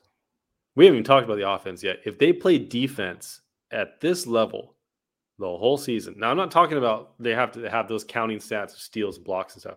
If they play with this type of energy and communication, and they're in the right positions as they have been these first two games, I don't see this defense is not going to be below average. Mm-mm. No way. This defense is going to be good. So the caveat is they got to play like this. But yeah, Billy has done such a great job of putting the guys in positions to maximize their strength. He knows that they're small. Yeah. So what does he do? He says, well, you guys are long and athletic. Let's play aggressive. Let's switch 1 through 4 if we need to. Let's communicate on defense. Let's gang rebound. He is saying, let's maximize your talents to make up for the fact that we're a little bit small here. We are going to swarm them on defense. We're going to dig into, we're going to get over these screens. We're going to contest. We're going to rotate. This is beautiful stuff. So I think we got 10 more seconds of this one, and then I'm done with the defense. I only did a half of the Pelicans game and like a quarter of the Cavs game. I ran out of time, but I could have had a lot more clips. Man, it's good stuff. Oh yes, okay. This one I liked. So we watched before DeMar get hit. Well, maybe we didn't get. DeMar got hit by a pin down screen, and he got caught up on it. They tried to do the same thing to Zach here, and Zach didn't miss a beat. I was really impressed with this. Look at he cuts that corner as his man's kind of rounding that corner at the top of the key. He cuts in just a little bit more than he does. Gets right back into play, prevents Nickeil Walker-Alexander, and then you see Troy Brown Jr. I think it is. Is that Troy? Troy Brown Jr. digs a little bit. Vooch is in position, and then you see Stanley Johnson as well. He came in to because he saw Valanciunas rolling, and now the clip right at the end of that clip. The shot that Nickeil has to take. Actually, then Zach strips it as he's trying to go up for that layup. Yep. So just great effort by Zach to get around that screen, to get back in the play, and ends up making the game-winning strip. Or not game-winning, the possession win. Yeah. So I think there's one more clip. Caruso getting screened by Hernangomez. They switch. And I love Zach. Look at this. Okay, so watch Zach in this clip. Caruso gets hit on the screen, just a smidge. Caruso and Vooch, they switch. They switch this. But you see Zach, right as Hernangomez catches the ball, Zach is in position to stop him from going to the rim and forces him to make a decision immediately. And his decision is he passes to where he thought Josh Hart was. But because he didn't have time to process it because Zach was right there in his face, right in the right position. And Zach gets an easy steal. Yep. I rest my case. It's just amazing stuff. I'm so impressed with the defense of the first 2 games. So impressed. I want us to face a real, no offense to the Pelicans and the Cavs, but Pelicans are missing their 2 main guys. Cavs, aren't going to be as good a team as us this year. There's no way. Mm-hmm. I can't wait till they face a really, really good offense because I want to see if this holds up. Because right now, I'm really impressed. I'm just so happy. I think this really illustrates, as a Bulls fan, where we've been. Right, where what we have come to expect from teams, and seeing this, it's man, it feels a real team. It's a real team. How long has it been since we had a real team, Laro? This is a real team. This is not it's just Bulls fans being getting high on their own supply kind of stuff. Right. This is a real team. Yeah. This is a good team. This is the most talented team we've had since 2011 MVP Derrick Rose season. Yeah. Or the season after that when Derrick Rose went down. This is and Spook Longley. Hey, welcome, brother. It's nice to see you. Spook from our Discord. Man. It's just we're not relying on draft picks to make us good. That's the thing. Now Kobe and Pat aren't playing because they're injured. They're not even playing. Marcos, we're not relying on Marco. We're not relying on Io. I doubt we'll see both of them this year that much at all. Yeah. We are good. We're a good team without having to rely on those guys. Now, Pat makes this a lot better if he takes a leap. Kobe does. Yeah. Troy Brown Jr. But as currently constructed with their current talents, it's a good team already. It's a good team already. So, all right. I'm so excited to see the offensive sets here because Man, this was fun to watch. This was so much fun to watch. I just wanted to say too, like, about the defense really quick is like, yes, they have played not, good teams, right? But if you think of, like, I was listening to the Dunker Spot the other day, and Steve thinks Cleveland's going to be he thinks Cleveland has like a talented roster, but like doesn't know what they're going to be. So, but my point of saying this is like, you look for rotations, right? Yes, this is against a bad team, but you look for the effort. You look for if guys are in the right spots, because teams are going to run, a lot of the NBA run kind of the same stuff. So you just want to see what it looks like if guys are going to be in the right spots and things like that. So it's crazy, man. Hey, Vincent, nice question. Anyone still in the Zipster hive? I wish Zipster had some nice games for us, but Vincent, I hope you're here to make a public apology to me about your Alex Caruso comments. Man called him, what was it, Dellavedova who can dunk. When I told Vince I thought we should sign Alex Caruso like several months ago. He's like, you want that guy? Yes, I do. Yes, I do, Vince. Nice to see you, man. All right, you got some? Are we ready? Not yet. Okay. No, but real quick though, Vince, man, man, caught him sleeping, man. But yeah, but no, like for instance, right? So one thing that I wanted to talk about with the offense is, man, we've been going for an hour and 30, so I kind of want to get into some of the nitty gritty of like a couple of the things. But one of the things that I noticed about this team is, I think a lot of the questions was coming in, how are they from the outside, right? How are they going to fit together? DeMar needs the ball in his hands. Zach needs the ball in his hands. What are we going to do? And I love the fact of, when you look at what they were doing on offense, is Billy is allowing these guys, like, if DeMar has the ball in his hands, he's allowing him to be himself, right? But when the other guys are off ball, I mean, there's just so many different things. Like, they're screening for each other. They're using each other to create space and create advantages for their teammates, right? So I think when we had Will Gottlieb on, he was like, I hope we're not doing the my turn, your turn deal. I hope we continue to be moving the ball around and things like that. And that's for sure what they've been doing. And it's been great to see. I did a few clips from Cleveland, but a lot of that game was kind of up and down. And what I liked about with the Pelicans, you can tell that it was a big emphasis on half court, right? Let's get back and make these guys run some half court offense. So one of the things that I wanted to talk about was something that I think that this team you're going to see a lot of. And I think Steph touched on this in his article. If you haven't read it, I don't know what you're doing, but Steph is one of the best in the biz, man, when it comes to not only Bulls basketball, but just basketball in general. Whenever you read anything about Steph, you're going to learn something. It's just that plain and simple. Dude knows ball in his sleep. Stefano at Stefanoh. You have to just read his work.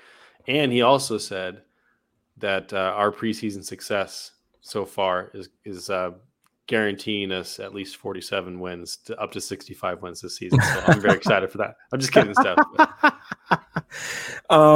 So for the first one, I kind of wanted to touch on. Let's see here. What did I want to go with first? Let's go with this one here. So this is what I meant, right? So the clip is hot cut into a post touch, right? So you want to make that full screen if you can? Now it is. So the alignment, right? So Zach's bringing the ball up on the left side of the floor. You got Vooch at the top of the key with Lonzo coming across on the right side, who's getting ready to come off a screen, a rip screen, which turns into a hawk cut, right? So I'm going to play it a little bit. You got Javonte Green on the opposite side. If you notice, as Lonzo's coming off the screen, you have DeMar moving out of the way. So that's what I love to see. That it's not the offense is moving as one, right? And that's what you want. You want player movement, ball movement. So that's great to see, right? So Lonzo comes in here to a post touch. And this was something that I was like, when I saw it, I'm like, oh, okay, let's see where we're going from here. Yeah. Alonzo the post, huh? Right. And so I'm thinking, okay, so Lonzo's going to get a post touch. I was thinking Zach was probably going to move to the top of the key. Vooch kind of bearing down here. DeMar moving out. But this actually turned into a nice little play here where it's almost like a zipper action for DeMar, where he comes off on the right side here and curls it into a nice mid-range jump shot. And like it's a missed shot, and I'll play this whole clip because we know what this is. But it's a missed shot. But what I'm looking for as somebody that's evaluating the Bulls is the process, right? Are these shots that these guys that DeMar we know will knock down, right? Are these passes or plays that we know this team is going to get a lot of looks out of? They may not be falling right now, but I guarantee you teams are not going to want to see DeMar DeRozan pulling up from 15, 16 feet. That's just not what teams want because they know he will knock that down. So to me, I thought that was a great set. Did you have something, Chris? Well, also, if you go back just a little bit, right as DeMar's getting that screen, look what Javante's doing. So Javante's guy right now is Lauri Markkanen. Lauri Markkanen is very distracted by this little screen action that Vooch and DeMar are running. Yep. And as now DeMar has the room to make this little pull up from the nail. Yep. But if he wanted to, he could hit Javonte Green cutting from that strong side baseline. Now Javonte ends up getting this rebound because of that cut he makes, and then this is where he ends up dunking on Lauri, which is always exciting. Oh my Lord. That was a nice dunk. but you just see that what Billy Donovan's doing with this set is he's kind of creating the outline, the skeleton of a play. Yes. But he's letting the players make reads, right? Because if Lonzo's here on the baseline and Zach's guy was, looking over and Zach cuts to the rim, he could have made that pass. Yep.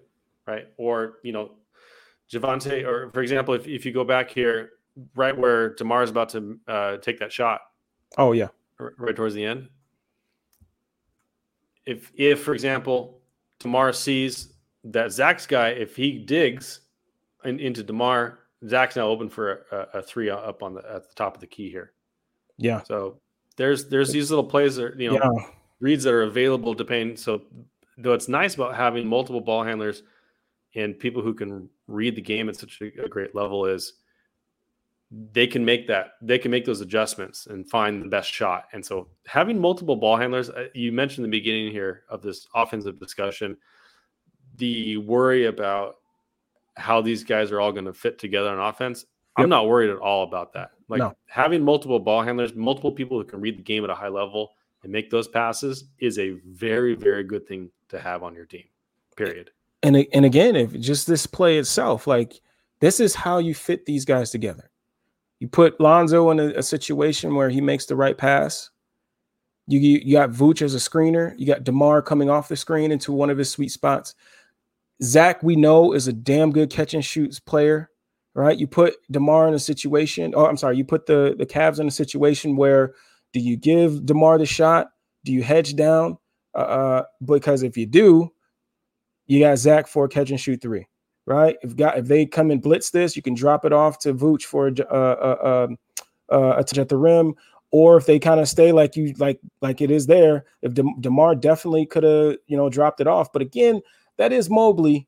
Mobley's a darn good defender, so who knows? But at the same time, it's just again it's a good set, and it builds. There's multiple things you can do off of this set. And you can, it's just a great set. And I have some examples that I think will show what I'm saying here. Okay, so we're gonna go with this, right? So I went and watched just a couple games. I believe this is 2018 when PG was with OKC. And what I wanted to kind of do was, all right, so this person could be anybody, right? When I say anybody, it could be Lonzo, it could be Zach, it could be DeMar, right? Melo in this set would be Pat, got Vooch. Who am I missing here? Javante, if he's going to be in the line. No, it wouldn't be Javante. Who would that be? Lonzo. So let's just say that's Lonzo. And then this would be Zach, right? So just pay attention to Pat and PG for just 1 second, right? So there's a clip. Just picture that that Lonzo cut, right? So you get a screen from the 4. You got this hawk cut that's coming, right? It comes off. He's not open.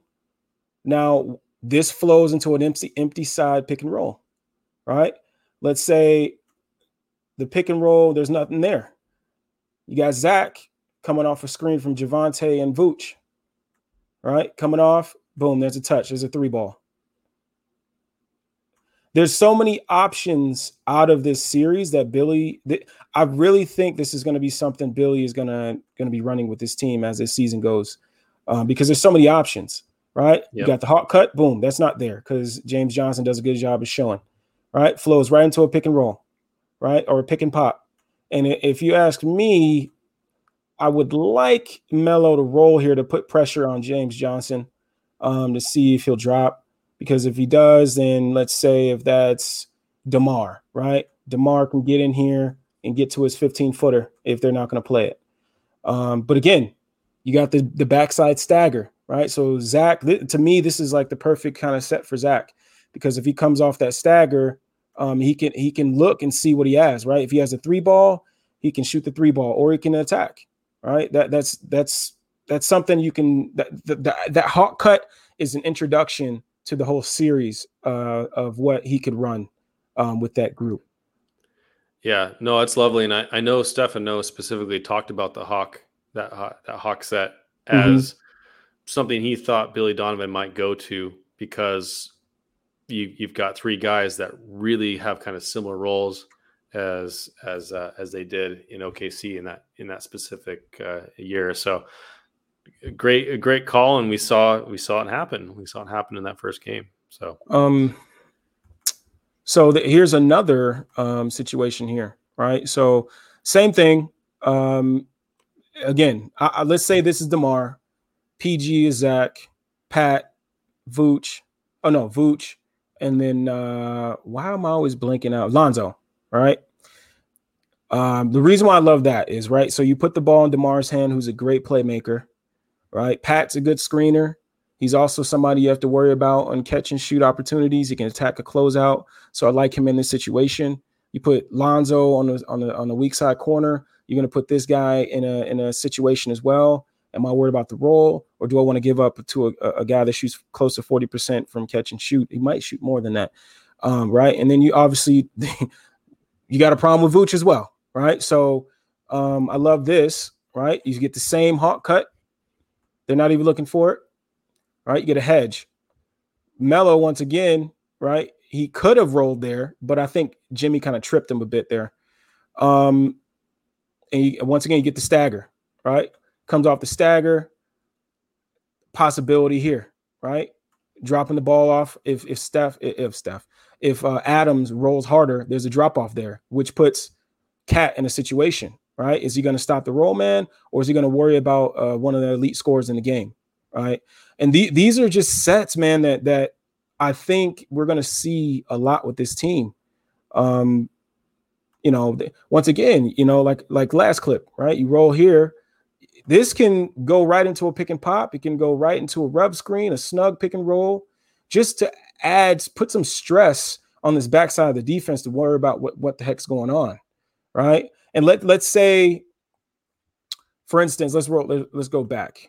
Let's say Andrew Wiggins is kind of forcing him. He's not allowing him to get over that screen for the hawk cut, right? PG or Zach could roll back here and still come off that stagger. Or if the backside is still worried about Zach coming off the stagger, Zach could set a back screen for Vooch. There it is. There's a touch, right? there's a lot of things you can do out of this set, and I think it fits this team in terms of their skill set, of what they'll do well with each other and how they fit together well. Zach is one of the best conditioned, one of the best in shape players in the league. So I think he would do well in this type of set, being able to come off screens, run guys around, come off floppies. And that's the other thing too. It kind of reminds you of a floppy. Floppy. Floppy. He's coming off. Boom. He's got the touch there. So I just love the capabilities with this offense that there is. I really think the reason I don't worry about the offense is I think Billy's going to put him in good spots. Yeah. And I think these guys have a lot of talent. So all three of these guys, Zach, DeMar, and Vooch, were the number one options on their team. And, the Spurs were pretty good last year, and DeMar was really efficient. And Vooch with his teams, took a couple teams to the playoffs as the number one option. Yeah. And so you get guys, you put them together. I think you mentioned early on in the show that people are kind of reductive about the way that they think, they just kind of throw them together and say, oh, his skills are going to diminish because he's not going to score as many points for her. But you look at all the skills that these guys have, and you have a hawk cut and these sets that you described here, and just how many options are available. Having guys who are that proficient on offense and that good at reading the game, they're going to find a lot of those different things. One of the reasons you love the horn set is because it allows you to flow into a lot of different other reads and options. Yeah. The hawk set can do that for the Bulls, and because of the talents that they have on the team now. Whereas, last year, the reason it worked real well with Vooch, right? Vooch was great, and Tice, right? You could kind of have one roll to the rim and one pop out, or with Lowry and Wendell, it could work, So I think that's one of the offensive sets that's going to work really, really well for the Bulls this year. And I mean, well, it's clearly done pretty well so far. I'll say that. Yeah. What else I got here? So let's go here. Here's one of the things that I like about having DeMar is if I remember right, when I was watching this is off they caught I think they got the ball off the rim and came down. But this is why I love Billy. And he's starting to win me over. I had some worries about Billy because, listening to a couple of people that we both trust, and especially, talking to Darnell, wondering how he can handle this group and galvanize them as a cohesive unit. And I just really like that he's allowing these guys to be themselves, but while also getting these guys to blend together well, right? So in situations like this, right, if DeMar has the ball, DeMar, go ahead and keep the ball, right? And be yourself. Be who we wanted, who you have been in the past. Bring that here to Chicago, right? And you get him to bring the ball up here. Vooch tries to set a screen. He flips it, but DeMar rejects the screen on the right side of the floor, gets downhill, right? Draws help. Let me slow this down. Right? This is so good, man. But this is not a set. This is DeMar being himself. And this is where I think the chemistry between Vooch and DeMar comes in. They played together in college. They know each other's games, right? So I think DeMar and him understand what they want to do here. And DeMar rejects the screen, comes off. And I mean, look at this. Devontae Graham, 2 feet in the paint trying to stop DeMar, right? So, and he's leaving Lonzo. DeMar gets even deeper and gets that ball to Lonzo wide open, knockdown, right? This good offensive teams find a way to create easy looks, easy buckets, right? There are going to be games where you have to grind out offense. There are going to be games like that. But when you have guys like when you have a guy like DeMar that can he still has a knack of breaking guys off the dribble and causing defenses to have to worry about his drive, leaving shooters, right? So this is stuff that we're going to have to get used to as Bulls fans seeing. Yeah. Well, and if you look at this play, right as he passes that, look where Vooch is. Nobody is even looking at him. He's got 15 feet between him and the next person. Yep. That's a 40% shoot at the top of the key. if Nickeil Walker-Alexander had stepped in a little bit, Zach LaVine, one of the absolute best perimeter shooters in the NBA, he's wide open. Yeah. And then this one, Lonzo Ball on the wing, 38% shooter on 8 3-point attempts a game. Over a contested man. That's like this is the stuff I'm going to be used to, man. You see how easy the shots have been, and Zach LaVine, I think, has been the biggest beneficiary of the offense so far. Yes, Zach LaVine has scored over 20 points a game in both these games, and has had to dribble like 10 times. Yeah, he hasn't had to create his own shot a single time. Like he took like a end of the quarter shot or end of the half shot in the Pelicans game. That was like the only like self creation he really had to do. Everything else is like, man, it's so easy for him to be able to do this stuff. I think we talked about it, man. Like I think we talked about it, and I kind of gave you an example. This particular team I coach is a damn good basketball player, damn good scorer. And we happen to recruit a pretty good point guard, a pass first point guard. And obviously, in order to be pass first, right, you have to have the ball in your hands. So, coach, no, I don't need him. We don't need him. You got me. Just let me do me. Let me do me, coach. And I think when scorers think the ball's coming out of their hands, they immediately think, no, how am I going to score? Right. And I think for guys like Zach and the kid I'm talking about, they need to see it, right? They have to see it first, right? How easy are my shots going to be? Am I going to be taking the same shots that I've been taking when I had the ball? Or are you telling me that I'm going to have some wide open looks and I'm able to, get some of the easiest shots I've had in my career? And I think Zach is seeing it. And I think that's where that buy-in is coming from. Like, wait, I just scored 25 off of 14 shots. I'm not even tired. The type of shots that Zach had to take last year. How many times did we see Zach have to pump fake the guys in the air? And then, he doesn't have to do any of that anymore. There's too much there's three other players that you have to worry about, like actually worry about. And I think that's where the buy-in comes from. And I think Darnell had a point, right? It's his contract year. It's going to be hard to get the ball out of his hands. But I think when you play a style of basketball that they're going to play, I think it's going to be, I don't think he's even going to think of it that way. I think he's going to understand it. Like, I could show this team that I could be efficient off ball as well. So I'm just really, man, like this, it's fun, man. Both sides of the ball have been fun. And who would have thought? Zach LaVine's shot was like 63% true shooting last year. Yeah. I would not be surprised if it was higher this year. Even if his points go down, the ease of his offense is going to go up. I'm really impressed. So, got another clip? Yeah. So, once again, this is the reason why I really liked clipping this game, is because if you look now, they're already back. They're getting set. Teams are going to do this to the Bulls. Teams are not going to be able to turn the ball over against the Bulls. That's one of the biggest things as a coach. You're going to push into your team's head when you come to the UC or the Bulls are coming to you. Take care of the ball, because if you don't take care of the ball, they're going to get out and run and get easy transition baskets. So you're going to see teams really emphasize taking care of the ball and getting back on defense, right? So what I love about this is Lonzo, right? We've talked about it, right?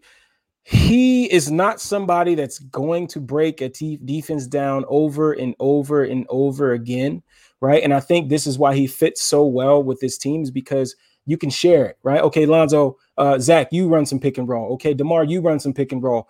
Lonzo, go ahead and run some this possession, right? And it's not so much of my turn, your turn. It's like we have multiple ball handlers that can do it, so let's change it up a bit. And I just like this here. So Lonzo throws the ball to Vooch at the top of the key. Vooch flips it back.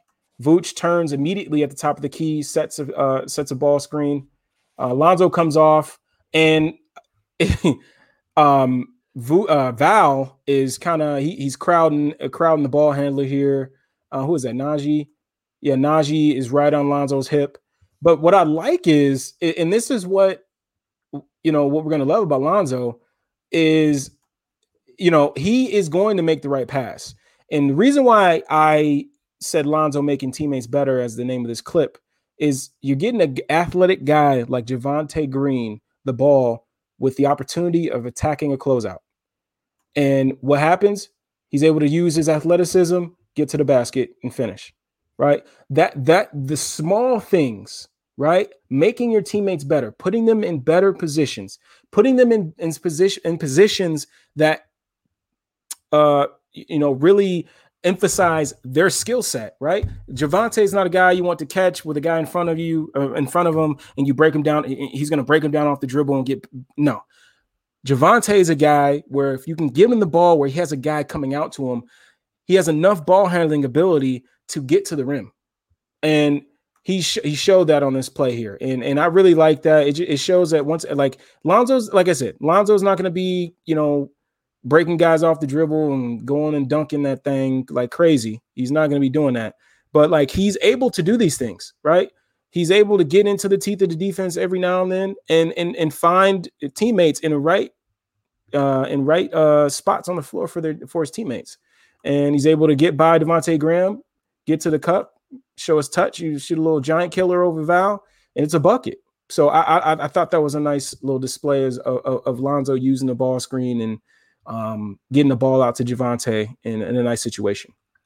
I love it. And he and his brother just seem to know where people are going to be, right? He kind of leads with his passes. He kind of like tells you where he wants you to be, where he wants you to catch the ball, what he wants you to do with it.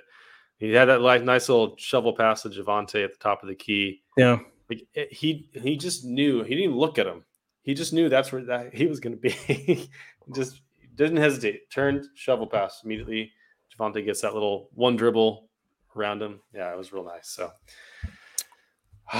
what's funny, interesting is we did watch Lonzo do a little bit of pick and roll with Vooch. I know there were a couple times where Lonzo would get a pick from Vooch, and he'd take one or two steps in and just kind of make a pass across the key to Vooch, and Vooch is just getting wide open jumpers. Now, Vooch has not made a lot of those jumpers in the first two games. He has not been efficient. And DeMar, I think, had one game where he was like 6 of 13, and the other game was like 6 of 15, 16, something like that. But we're up by 40. But we're up by 40. Yeah, exactly. Easy shots. Exactly. And it, like Chris, like Vooch is. I mean, he's gonna knock that shot down when it's money time. So, again, it's just good stuff, man. It's good stuff. Just it's the process, really. Like when it's preseason, it's about the process, not so much results for me. Like obviously, you love seeing a team win by 40 and 30. There's no doubt about that. But like the process, how are they getting these shots? What are they doing different? Are they doing anything different with this new group? If so, what is it? Right. So I mean, that's what it's really about. But this set is one I thought was pretty cool. So you got DeMar coming over to the left side here of the floor. Lonzo flips it, and I heard Billy call this out. He called it flip, which obviously, Lonzo flips it to Vooch. Vooch is at the top of the key, dribble handoff to Zach LaVine on the right side of the floor, right? But this is why I love it, because you stress the defense out immediately, right? So now, because Lonzo went to the left side, you got DeMar on the left side, you got Javonte on the left side. That means it's a two-man game with Zach and Vooch, right? Dribble handoff, Vooch is rolling, which means Val's worried about that roll. Vooch is one of the best roll men in the game. So he's not going to allow that roll, right? Which now that means that Devontae has to step over, which leaves Lonzo wide open on the left side of the floor above break 3, right? He misses it. But again, it's about the process. What are they doing to get open shots? And that's a good set. Good, quick set. Good, quick hitter, I should say. Hey, Jack, welcome to the channel. We do film breakdowns, Hoops After Dark. Just having a good time together. So we do this every Saturday night. You can follow us here on Twitter. Yeah, it's good stuff. Lots of fun stuff in this first preseason game. We went over defense earlier and got a little offense. Laro's running. Let's see. Let's So put this one on. I know we're over the time, but I got 2 more clips. Okay, Keep going. I got time. So again, DeMar, right? When you look at the Bulls last year, this is no shade towards Kobe or Sato or Temple, right? They're good for what their skill set presents, right? But a lot of the times, in order to get buckets, it had to do a lot with Zach, right? Zach is over here chilling with Lonzo, right? Chilling. Usually last season, Zach's trying to go, give me the ball. Like, I got to get us a bucket, right? But when you got a guy like this, right, that he could just come down and get his own money, right? Guys, like this, DeMar is a bucket, like truly a bucket. I just love this, right? So he set him up, right? Temple bit on the cross. And what does he do? Boom. Like just that split second, right? That split second, okay, I'm going between the legs. He gets Garrett Temple to go for it, who's a pretty good defender, right? He's a pretty good defender. He was our best point of attack defender last year. Yeah, right? Between the legs, boom. Garrett's like, oh, not there. DeMar spins. The footwork is beautiful. And once again, Zach's chilling. And you got a guy like DeMar that can just get buckets, right? They're going to stress teams out. They're going to, when this team comes to your stadium, your arena, you're going to be worried about, okay, when Zach, when you came out, you brought it up last week, Chris. Zach had 50 in Atlanta, right? And what happened? They started doubling him right at half court. There ain't nothing you could do. There was literally nothing we could do, right? When Zach's hands was not on the ball the rest of that game, it didn't go well. But I dare you to do that with this brother on this team. I dare you, right? So it's just and let me calm down because I don't want people. Oh, this guy's a homer. But like the thing is like that's just what it is. Like it's stuff like this. You need guys that can do this because yes, you can run sets, you can grind out offense. But I'm telling you right now, as a coach, and I'm pretty sure Billy feels this way. When you have a guy like Zach, you have a guy like DeMar, and even Vooch, because you could throw Vooch the ball at the top on the block, and he can get his buckets as well.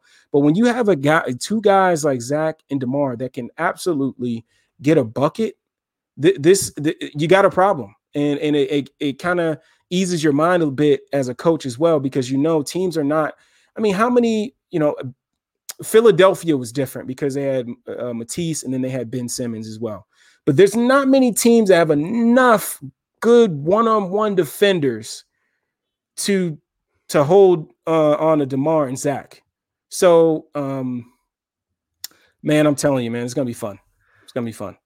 I think the issue for opposing defenses here is, as you mentioned, that just having the personnel in the first place to stop two elite 3-level scorers in Zach and Vooch, and then DeMar, who puts so much pressure on the rim, draws fouls at an incredible rate.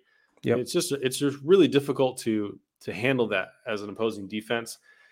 And as you mentioned, and as we've talked about before, not only do they have an amazing transition game because of Alex Caruso, Zach LaVine, Lonzo Ball, right? They got 2 amazing passers. Then you've got Zach, you got Lonzo, you got Caruso, you got Derek Jones Jr., you've got Alize Johnson. Like the whole team basically outside of Vooch is meant to dunk on your face.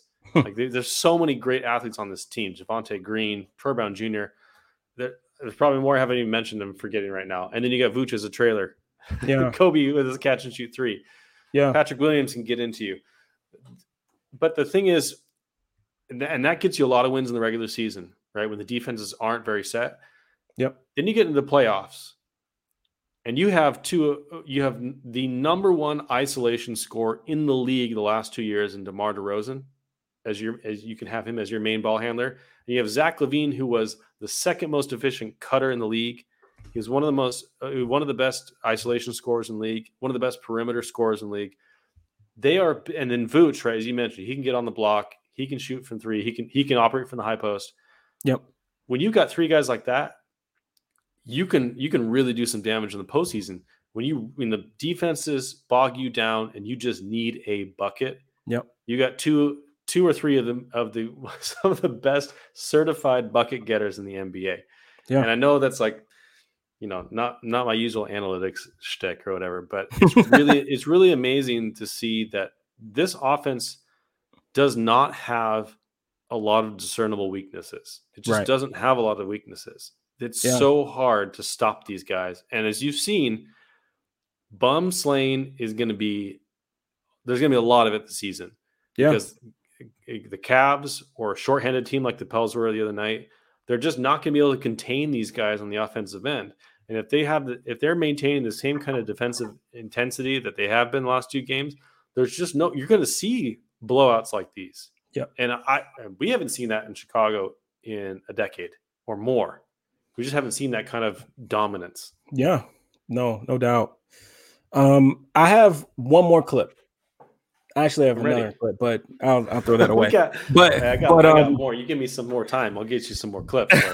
I got more where that came from. I have some that have even trimmed up. But so the thing is, one of the things I was very I critiqued Billy about a lot is his slobs, his ATOs, his blobs. I thought they were pretty like vanilla, and you always knew there was Iverson cut coming, and then Zach would get the ball or Kobe would get the ball, and then they would flow into a pick and roll, and it got kind of bland, right? And I loved what I saw from this out of bounds play. This actually wasn't an ATO. Now I think about it, I think Zach got fouled and sideline out of bounds. But what I love about this play is just the attention that everybody gets of the big three, right? That we have. Why don't you, if you could, real quick, Larry, before you start the clip? Yeah. Could you just the acronyms you just used, blob, slob, ATOs? Can you just explain what those mean? Oh, yeah. So ATO is after timeout. So this is not an ATO.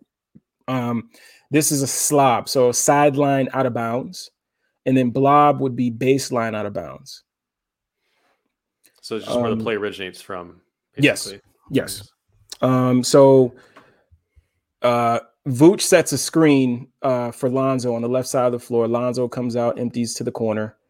All right. That turns into an elevator screen for DeMar. Right. So you get an elevator screen from, who is that? I can't see on the other side of Vooch. Okay. So Javonte and Vooch set a elevator screen for DeMar. He comes up. An elevator screen is basically when you try to get your teammate to run through both of you as you're closing like doors, right? So you're closing doors on that guy. So if you think about if you're running from somebody, you're inside of a building and you're trying to get away from this person, you get into the elevator and you try to press door close, and the elevator's closed in that person's face.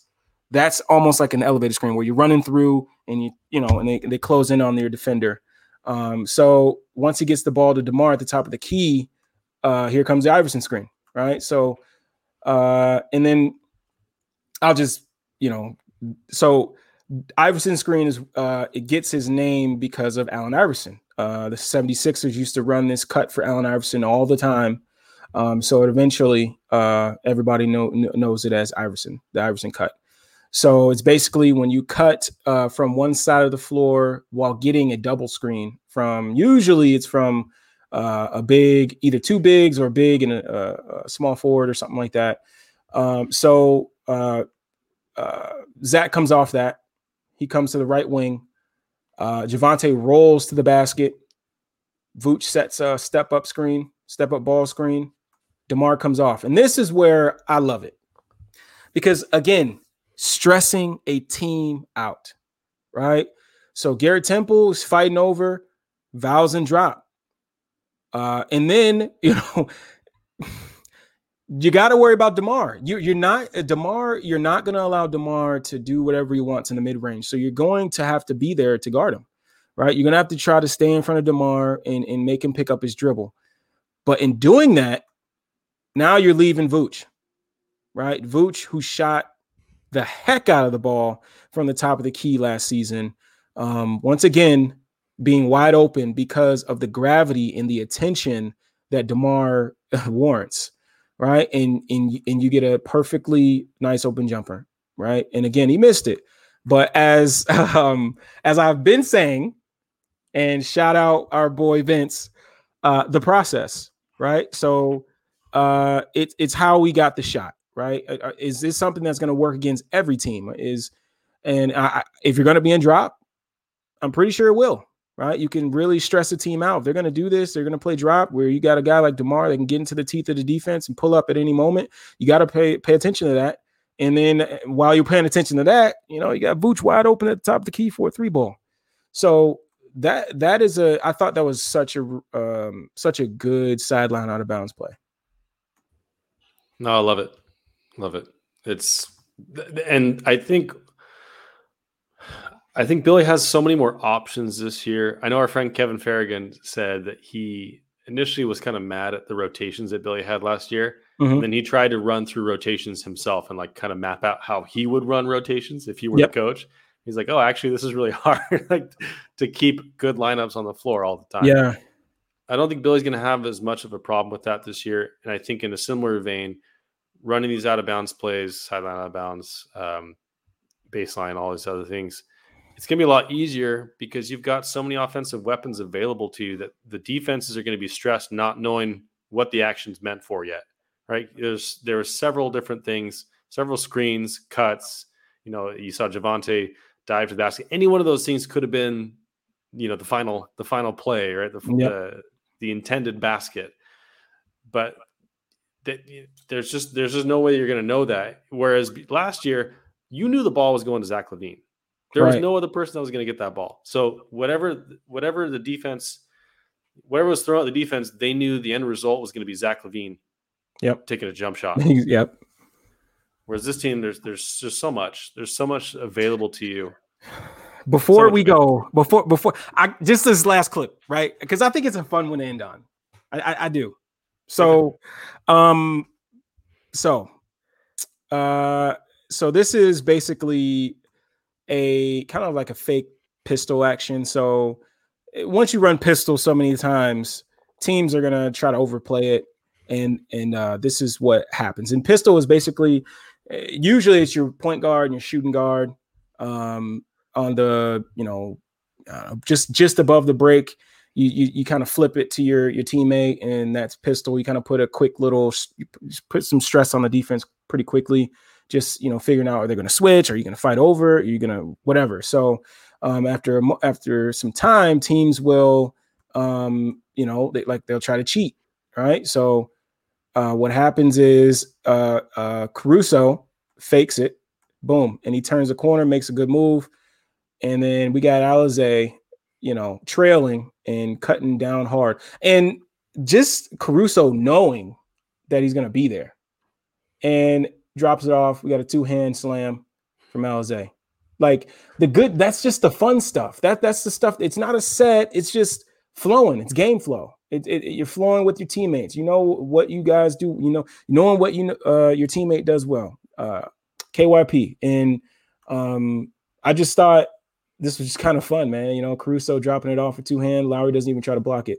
But it's just I just love this stuff, man. This team is gonna be super fun, man, and it's gonna be hard to not watch these games, man. One of the things I was really not worried about, but I wanted to have patience with myself early and with this team because it's going to take time to gel, right? Yeah. Every team takes time to gel.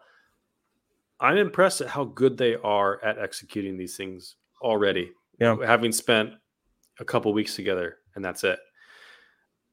I'm excited to see what this team can do in 3 or 4 months. Yeah. By All-Star break, what kind of things they're going to be running. And as you mentioned, Alex Caruso with that fake pistol action, knew where the play was going to develop, knew that Alizé was going to be able to roll to the rim and have that open dunk or have a good shot at the rim at least. Yeah.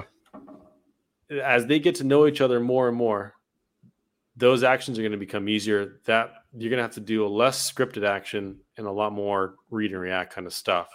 and you see teams that have been together for a long time, like you saw with Mike Conley and the Jazz, for example, the difference in his first year and his familiarity with Rudy Gobert and with Donovan Mitchell versus last year. And you saw how well they clicked on offense last year just because of that familiarity and that, because, Mike Conley had Marc Gasol as his partner for, a decade, right? Yeah. And Rudy Gobert is a very, very different player than Marc Gasol. You're going to see that with this team. And you got guys like Caruso, Lonzo Ball, DeMar DeRozan, who are really, really smart passers, good passers. The more familiar they get with each other, the better they're going to be on offense. And so I'm not going to say we're going to blow out every team by 50. No. I keep thinking, is this team ever going to lose? I'm like, yes, Chris, they're going to lose. They're going to lose a game. They're going to have a bad night. Like, they're not going to have this type of game every night. Yeah. But it's about the process and putting yourself in a position to win. Yeah. And the Bulls so many times last year fought so hard to get there and then would fall apart down the stretch. There's so many wins that we just left on the table. Yeah. This team has the ability to take you to the finish line. Part of me, because I was worried. I was like, man, Pat being injured is he's gonna need time with these guys. He's gonna need time with these guys to learn. But the fact that these guys are coming out of the blocks, playing pretty well together, gives me a little bit more optimism that Pat will, he'll come in and be able to, be in the right spots, and understand what's going on. So. But man, this has been it's been enlightening. But the thing I'm worried about is I want the first test. I want the first test and just to see where we actually are against teams that are gonna know that, or I shouldn't say no, but that have the players that can make you pay for overhelping. Understanding like how to attack certain defensive coverages a little bit better. Teams are going to stress your point of attack a little bit more. I just want to see what that's going to look like. That's all. Yep. And you know what? With the schedule, we face the Cavs again tomorrow. Yep. Then we face the Grizzlies. Now the Grizzlies are a pretty solid team. I think they're kind of like a fringe playoff play-in team. Or at least they were last year. They made the play-in, but they got a lot of good guys in their team, a lot of quality players. But I don't know if our first test is going to come until maybe 4 or 5 games into the season, where we face the Raptors and then the Knicks, which both have pretty solid defenses with a lot of guys that can kind of get on you. Yeah. I think the real first test is the game after that, which is against the Utah Jazz at the end of the month. Yeah. And because that game starts a stretch of like 14 or 15 games against a lot of quality opponents.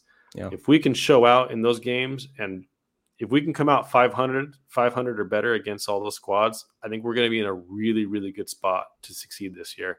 And we're going to see this team. We're going to see how far this team can go because right now it's looking really good. I mean, there's nothing. It's objectively good to blow out teams in the preseason. And as Steph knows, Steph ran a little graphic tonight.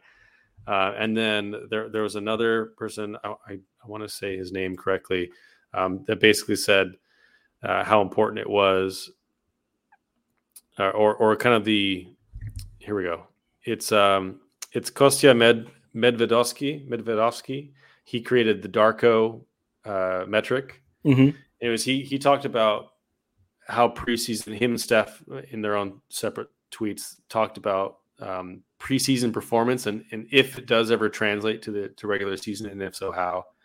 And what Steph basically said was, hey, any team that was blowing out guys in the preseason, their team wins were usually between 47 and 65 wins in the regular season. So these are quality playoff teams.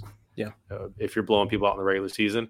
And Kostya said, basically, you should, whatever your net rating is as a team, with that type of performance in the preseason so far, you should raise it by like 1.5 points, right? So if you thought the Bulls were going to be a 500 team, a 0 net rating, neutral, you should now like project them to be 1.5. And if they continue, it's going to get higher and higher because of that performance. So I know it's a little technical, but it's objectively good that they're doing what they're doing in the preseason. Yeah. We have a lot of reasons to be encouraged, and the defense especially. I mean, I knew the offense was going to be there. I knew it's going to be really, really good. I'm impressed at the level of execution at this point with the offense. And on the defensive end, I'm just really impressed with the athleticism of this team and how it's been able to fuel their transition offense and get easy buckets. You've said it, man. You've said all the right things. I mean, there like the crazy thing is like there's more stuff that we could have pulled. There's more stuff to talk about. That this team has really played really good basketball.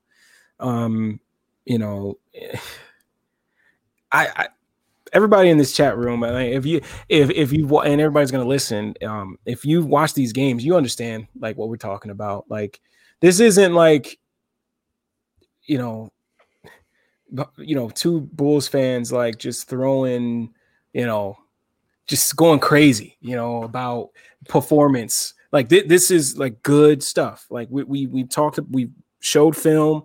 We've talked about why we like what we've shown.